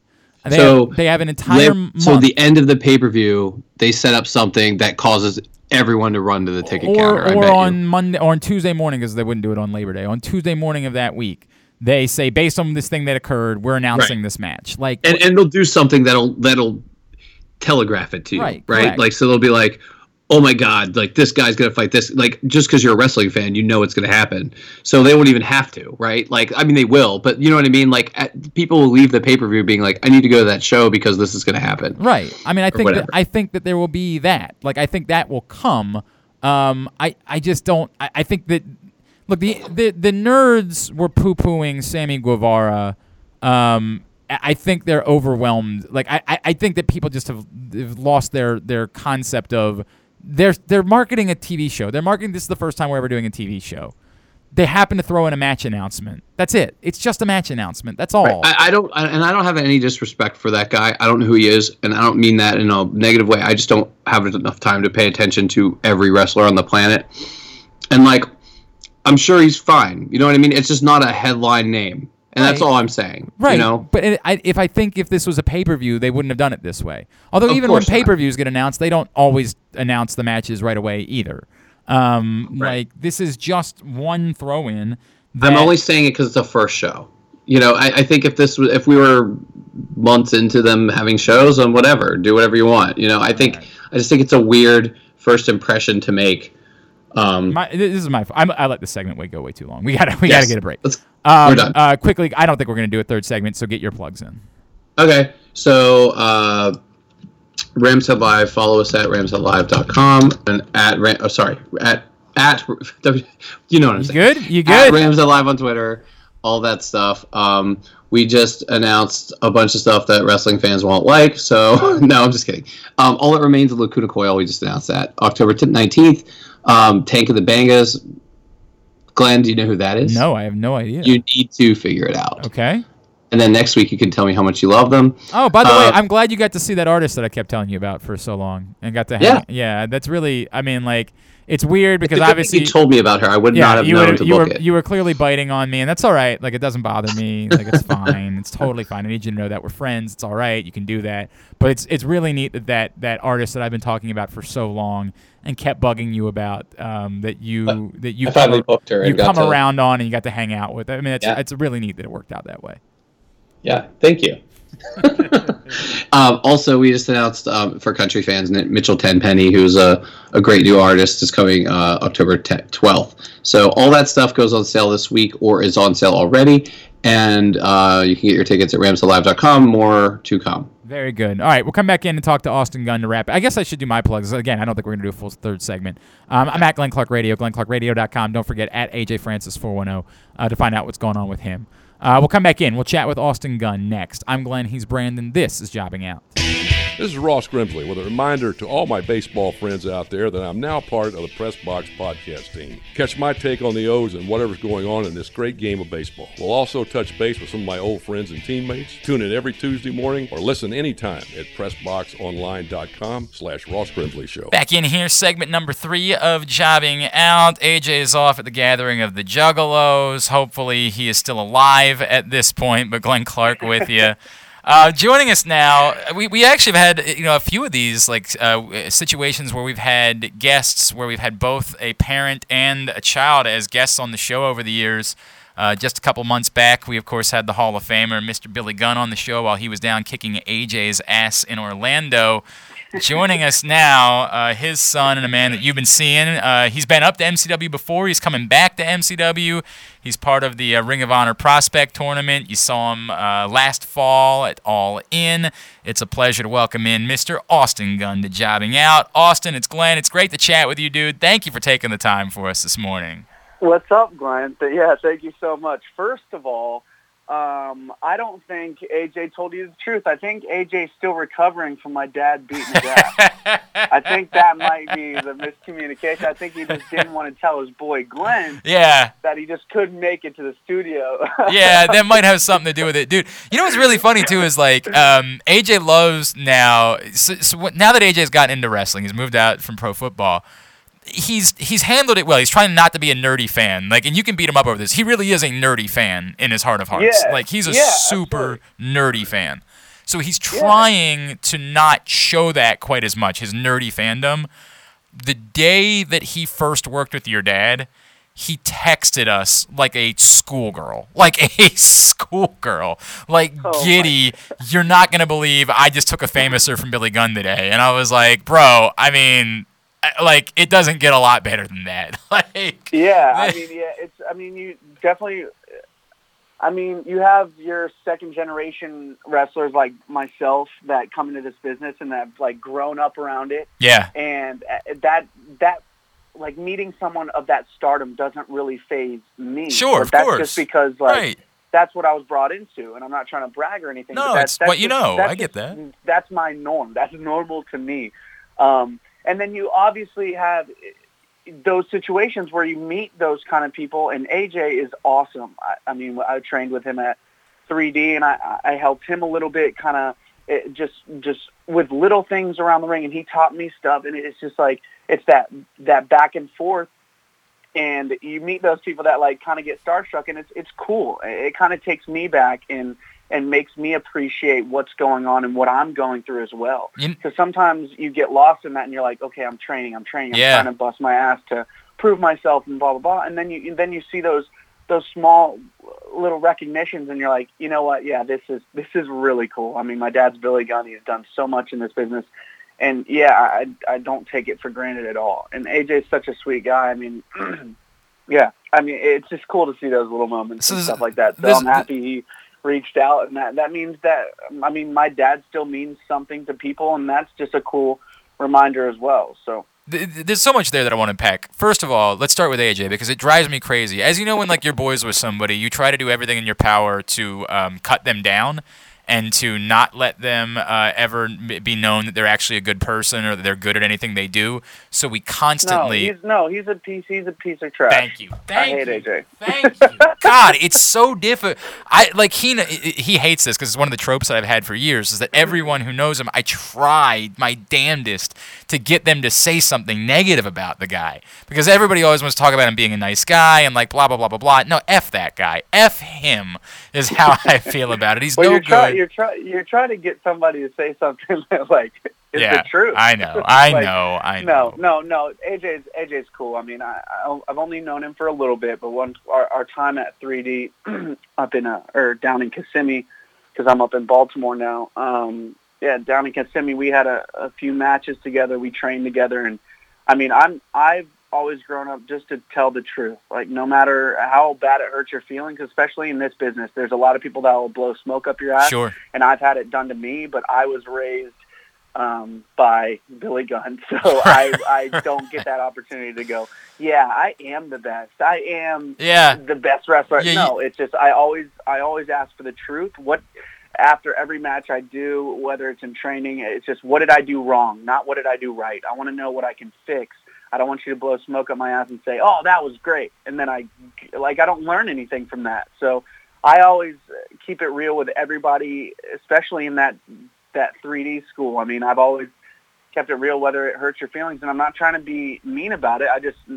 I give them advice on what I've been through. Yep. I never give them advice on what I haven't been through yet, because that's just me talking out my ass, and I don't do that. I only genuinely, give them advice on stuff I've been through. So. I can tell you that it's meant a lot to AJ, and I wish he was not currently hanging out with juggalos because he could explain it more. Yeah, what is he doing? So that's he's unbelievable. I mean, you have one of the most popular wrestlers out there right now on your show, and AJ's not here. Real mistake on his part. I sent a text earlier this week. I'm like, hey man, I think Austin Gunn's coming on this week, and he's like, dude, that's my boy. I'm at the Gathering of the Juggalos. I'm like, well, AJ, all right. a special message for you. Thank you. Don't worry about it. We can hold it down. We're gonna make it better that you're not. That's exactly here. right. So, it already has man. been. There's no really question about that. it. He would have brought now it down. Now I know where his heart lies, man. Right. He wants to be out there hanging out with the people that are throwing hatchets. That's where he wants to be. Yeah, this that's week. cool, man. Yeah, drinking thanks a lot, Faygo. buddy. All right. So the other one I was going to save this for later, but let's do it because we brought it up already. The best and the worst part about being Billy Gunn's son. Like I'm sure there are plenty of bests, but I'm sure there's also like some worst that maybe people wouldn't think about necessarily when it comes to the spotlight, when it comes to living in the shit, whatever it is, the best and the worst parts about being Billy Gunn's son. All right, so I'll start with the best. The best are that he doesn't act like Billy Gunn when I'm around him. I mean, he's always separated that life for us, me and Colton, my older brother, and he lives in California. But when we were growing up, it was just, if people came up to him, he would go, hey, are you Billy Gunn? And he'd go, no, not today. I'm with my kids. Wow. And that was, it's just one of those things that's always stuck with me. And that, I mean, he's always separated time for us. And that's what's most special about it. But I also have him I always reference this in all my social media and everything. And I couldn't say it enough, but I mean, he's my dad, number one. He's my best friend, number two. And then he's my coach, number three. And he's always kept that in line and in order my entire life. I mean, he's always been that father figure. And then he was my best friend when we started training and stuff like that. And I just started to realize that me and him are the same person, and it's annoying at times, and it's also a benefit at times. So like we have the same mannerisms, we think alike. And then when we're on the road, and when he was like piggybacking me and kind of taking me to shows and teaching me what it's like and taking me to signings and bookings and all that stuff, I started to realize like we're the same person. So, I mean, that was kind of cool, just being friends with him and all that stuff. And then the benefit of being coach is 24/7 access to someone that's been through it, has been through some of the experiences that I'm experiencing right now. And that's the cool thing about it. And it all meshes together, and it's great. And I can't complain. And he's been so patient. He's been so supportive. And, yeah, I can't really gas him up enough. He's done so much. He's sacrificed so much for me already. And now it's time for me to do my own thing. The bad part about it, and I wouldn't necessarily call it bad, but it was kind of a personal thing for me. So I'm someone that doesn't like to piggyback. Yep. I'm someone that likes to do something on my own once I know how to do it correctly. And I understand there's a there's a time period where I need to be patient and understand. I can't rush the process is what I'm trying to say. So there's some things that I need to go through very slowly and learn how they're done correctly. So then when I'm on my own, I don't make mistakes. And I think starting off when I was training, I knew I was going to be good at this. I think I just, deep down my entire life, I was just like, I'm going to be good at this, but I need to know how to do this correctly so I don't make mistakes. So the bad thing about it was kind of being in the shadow of the second generation. Like it's what most second generation wrestlers go through today, is trying to escape that shadow if they want to, and how can they, right? So take Ric Flair, for example. I mean, Charlotte is just amazing at what she does, but, I mean, she's always going to be known for Ric Flair. No question. Yeah, so, I mean, and that's not a negative thing on Charlotte. It's just she's great, and she's trying to pave her own way. But you know who her dad is. So the bad thing was going to events and going to signings, and my dad's putting me over, and he goes, all right, put out your 8x10s, put out your shirts. This is how we're going to sell stuff, blah, blah, blah. And people would come up to him and go, oh, is this your son? Yeah. And in my mind, I'm going, yeah, I am his son. I know I haven't done anything. I wanted to like convince every fan up there that I'm doing everything that I'm supposed to be doing right now. This is just the patient period. Like, just give me some time. I promise I'm going to prove you guys right. So like, that's just me personally, me in my own head going, damn, I want to do my own thing. Like, I hear everything you're talking about. Everything you're talking about is so fascinating to me, right? Because you'd be stupid to not take advantage of the opportunities that you have because of your dad, right? Like, and that's the counterpoint to convincing myself. Exactly, right. And what you're referring to with Charlotte is crazy because we all have. Charlotte's one of the great performers of this generation, like Absolutely. one of the great performers of a generation. But yet, you're right, has never like gotten away from the association with her father. And so, yeah, and that's a very hard shadow to get out from. Oh my God, it's and I don't blame her though. Right, so, I mean, right. But it's an interesting line that you're walking, and like, dude, the son of a gun thing is so smart and so good. You know what I mean? Like, it's just such it's a brilliant pro wrestling thing. But yet, I feel where you're coming from, which is, yes, I am Billy Gunn's son. I should take advantage of that, but I do want to be Austin Gunn too, right? Like, yeah, but the thing about that is what's going to be so hard is, like I said before, we're the same person. Yeah. So we move the same in the ring. We act the same. My mannerisms are the same when I go out in the ring because I'm not trying to convince you that I'm Billy Gunn's son. That just comes naturally. I mean, it's something that I'll never be able to get away from.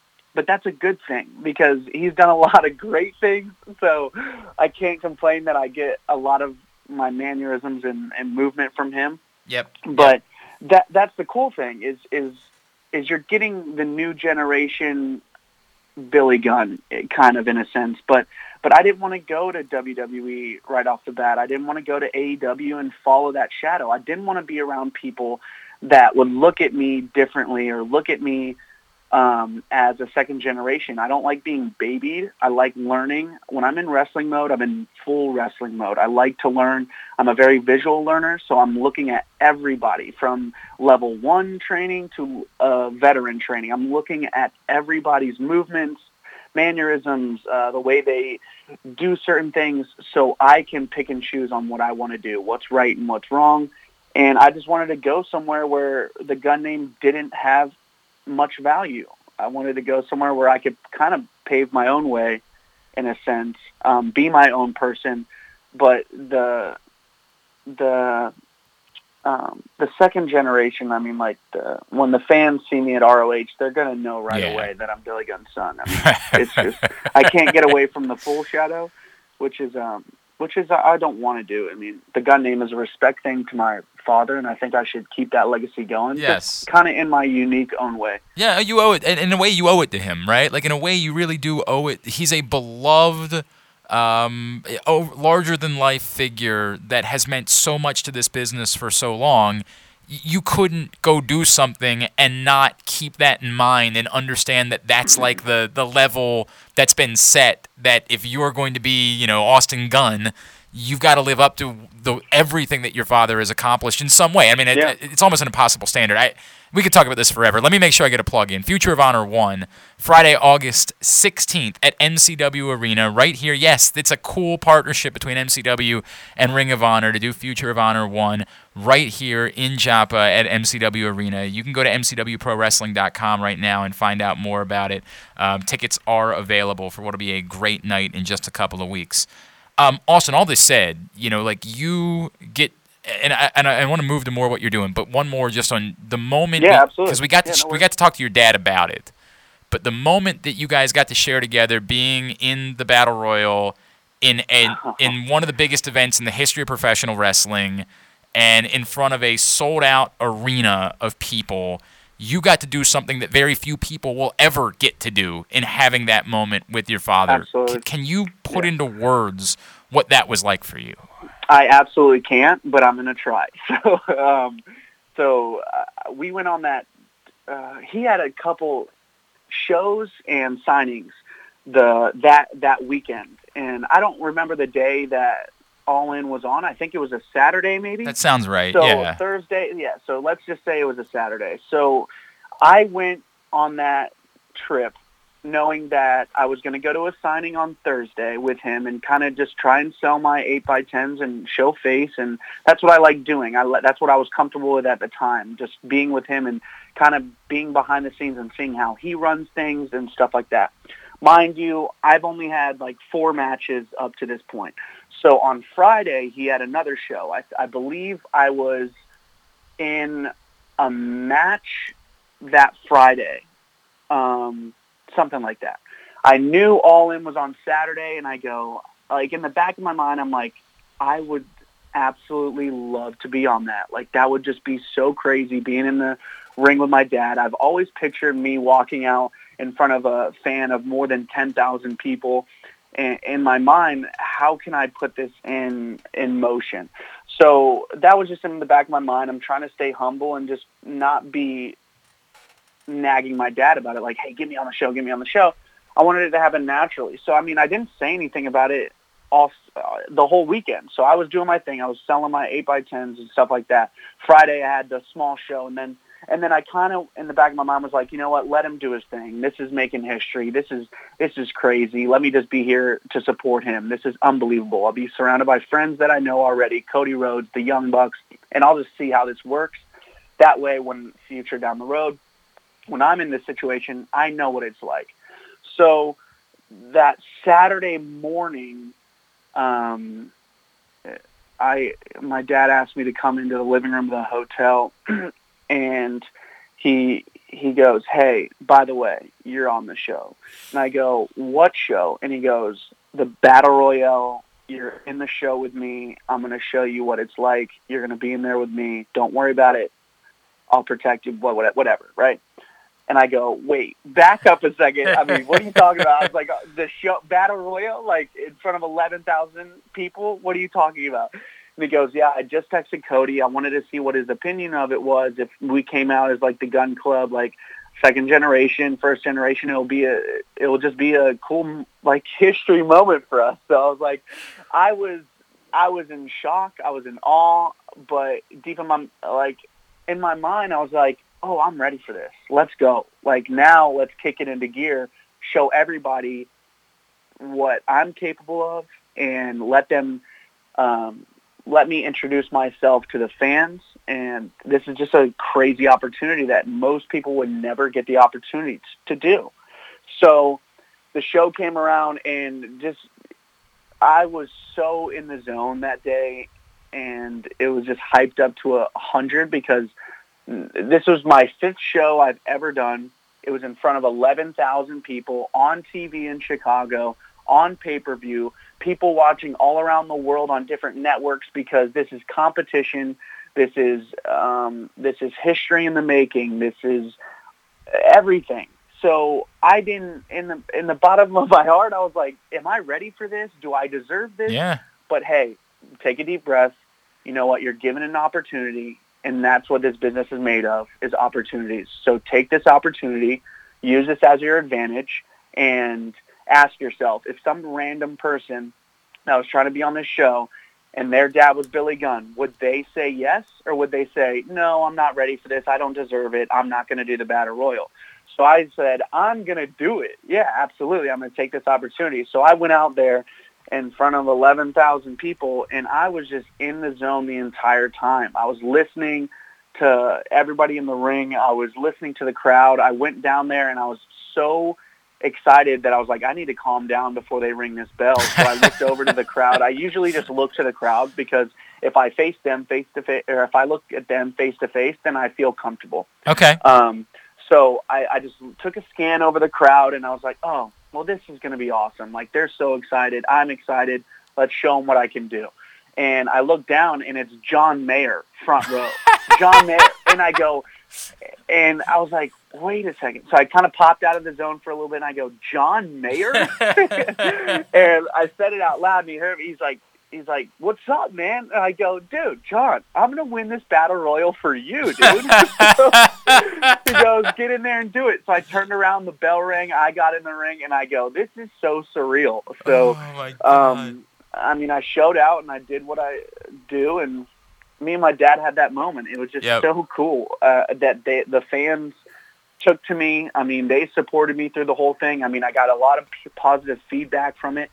And I think I did my little spots well and did exactly what I needed to do to not only prove myself, but to introduce myself and hold my own in that ring. There was legends in that ring. There were people that had way more experience than me, and I probably was the least experienced in that entire ring. So, I mean, I just wanted to prove myself, and I think I did a good job of doing that. Yeah, you handled it all right. Yeah, you handled it all right. Map for a lot of things to come in the future, and I never take that for granted. It's a cool memory that I share with my dad. It's a cool memory to be able to look back at my career maybe later down the road and go, wait, my 5th match was in front of history. I mean, it was just crazy. But at the end of the day, would you not take that opportunity if you were given it? I know that I'm getting this opportunity maybe because somebody made some calls, but would you not take it? Nope, and you do everything you can with it, and that's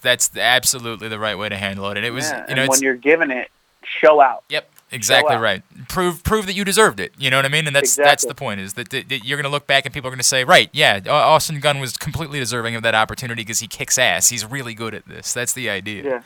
So now the top prospect tournament, right? Like, we're talking about an event. I mean, like, this event is littered with names of some of the biggest stars in all of professional wrestling over the years, right? Like, we're talking about a place where, like, Hanson faced Rowe in the final once. You know, you're talking about the Leo Rushes of the world and all sorts of, Donovan Dijakovic and all of these guys. To be a part of this thing now, again, still really early on in your career, to have this be the next opportunity you get. But as you bring up, to have it be a place where you can just go, your dad's off doing his own thing. This is just you being you and getting the opportunity to do it in a prospect tournament that's this significant. How jacked up are you for this? I think it's a different level of jacked up. It's more of a so I had that protection blanket of my dad everywhere I went. So it's kind of like I had him overseeing my matches when I was going to indie shows and stuff, just to make sure that I was making sense when I was putting together a match. I was working people that were safe and stuff like that. So he's always had his hand in my career up to this point. Now it's kind of just, it's me paving my own way. It's me proving myself. It's us, the Gun Club, going our separate ways, and me being able to be free, do my own thing, and prove myself once again. that I deserve to be in this situation, that I'm going to show out and not take these opportunities for granted. So, I mean, I'm ready to go. I really can't even put it into words.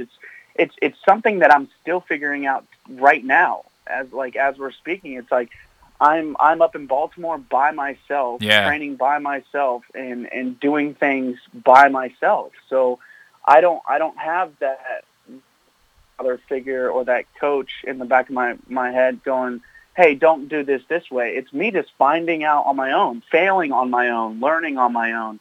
And that's exactly what I'm going to do. But when I get in that top prospect tournament, it's going to be me, myself, and I. And hopefully I'll make it to the finals. And I don't know, man. I'm so ready for it. And I think I'm more eager to prove to everybody else that I deserve it.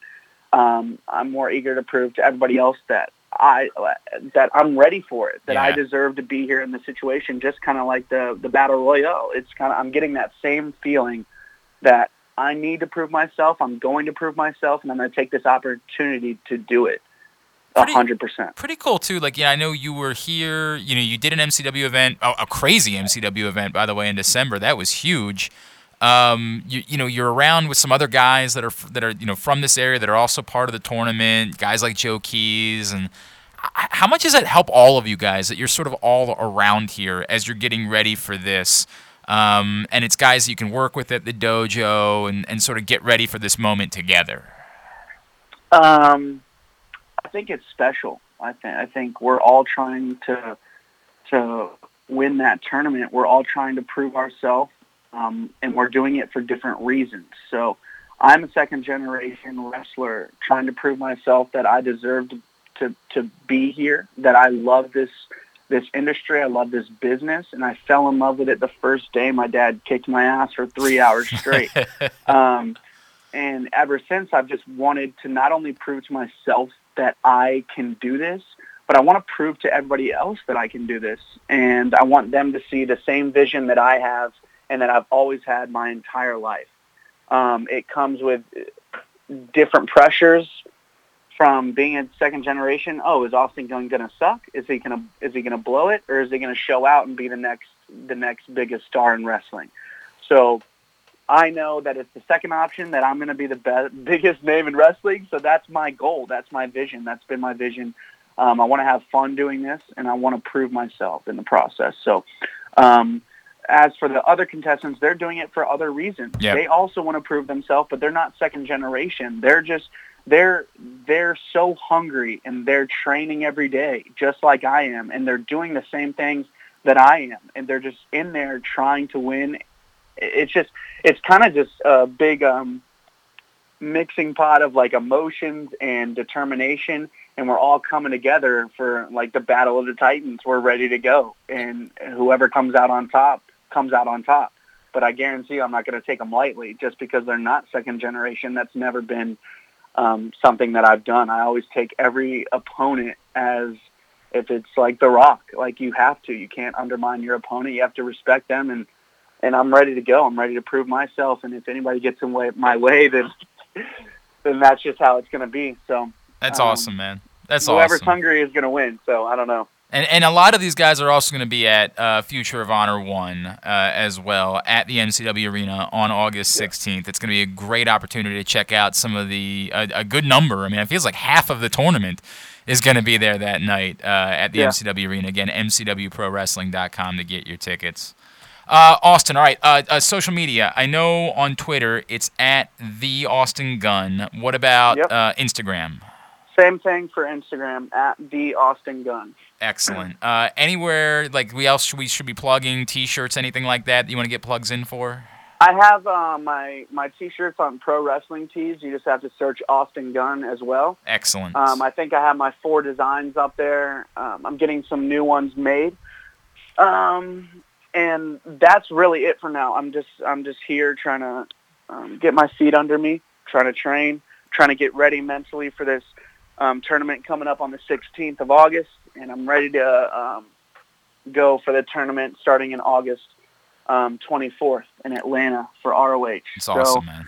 that's really it. I mean, my pro wrestling tees, you can follow me on Twitter and Instagram, but yeah, I don't really use Facebook, so everything else is just Twitter and Instagram. That's what I'm best at. I know I've already kept you long. I want to get one more in there because I feel like it's an idiotic question that I haven't asked yet. Do you have a best story from growing up around the business, like from being a child that maybe you saw something that like kids typically wouldn't get to see or want to see? Like, do you have any of those stories from growing up around the professional wrestling business? I have a few. I mean, just growing up, I've said it before, I just grew up around the biggest names in the business, so that was just very normal to me, but I had to, it kind of took me back when it used to come up in conversation with my friends, like, dude, you were hanging out with The Rock, right. You were hanging out with Stone Cold, you know the Big Show, right. You know blah, blah, blah, you know blah, blah, blah, you know the Young Bucks, you know Cody personally, like, yeah, that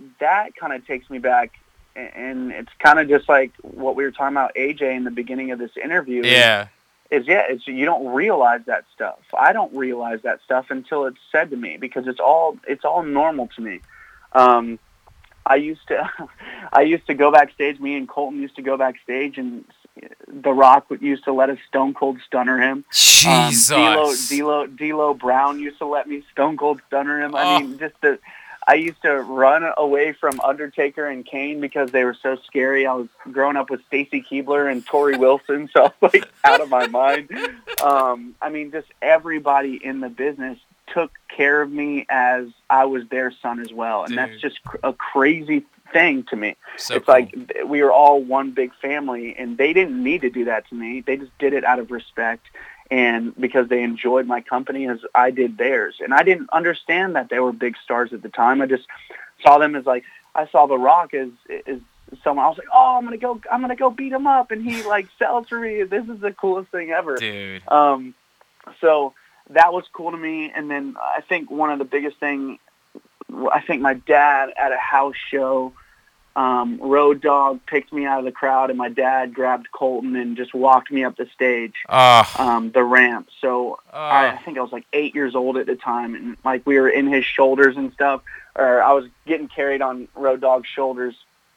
And just looking back at the crowd, it was just like, there's like 10,000 people there. So I'm 8 years old, getting carried out of the crowd. It was just kind of like a cool starstruck moment. Like, that's awesome. Oh, now I'm part of the show. Like, this is crazy. But I don't know. I mean, I have so many stories that are just kind of like normal to me, but those are always ones that stick out, is just me being able to beat up people in the back. That's pretty cool, man. That's pretty cool. Get taken up the ramp. So. It doesn't get much better than that. Austin, Yeah, we're rooting like hell for you, man.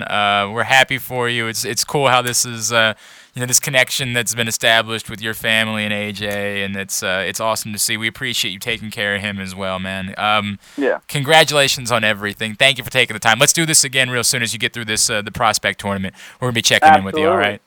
Absolutely. Thank you so much for having me. Hey, AJ, thank you so much for being here and being supportive of your boy. I appreciate it. Oh, wait, you're not here. You're at a festival or something. That's ridiculous. Whatever. I'm just kidding. But, Glenn, thank you so much for having me. I appreciate it. Weird hodgepodge of a show. Appreciate Austin Gunn. He kicked ass, and thankfully AJ wasn't there to ruin that, because he was a really great interview, and AJ would have only made it worse, as he does everything else, as we all know. Brandon probably feels stupid because like moments after we recorded segment 2 of this week's show, AEW announced another match that had all of their stars in it for that first show in DC. It's not on Brandon. He didn't know at the time at which we recorded it. So I appreciate you guys sticking with us. We wanted to make sure we got a show for you this week since we missed last week, and so we made it work, passed it through. For Aaron Oster, for Brandon Linton, and for the main event, AJ Francis. I'm Glenn Clark. This has been Jobbing Out.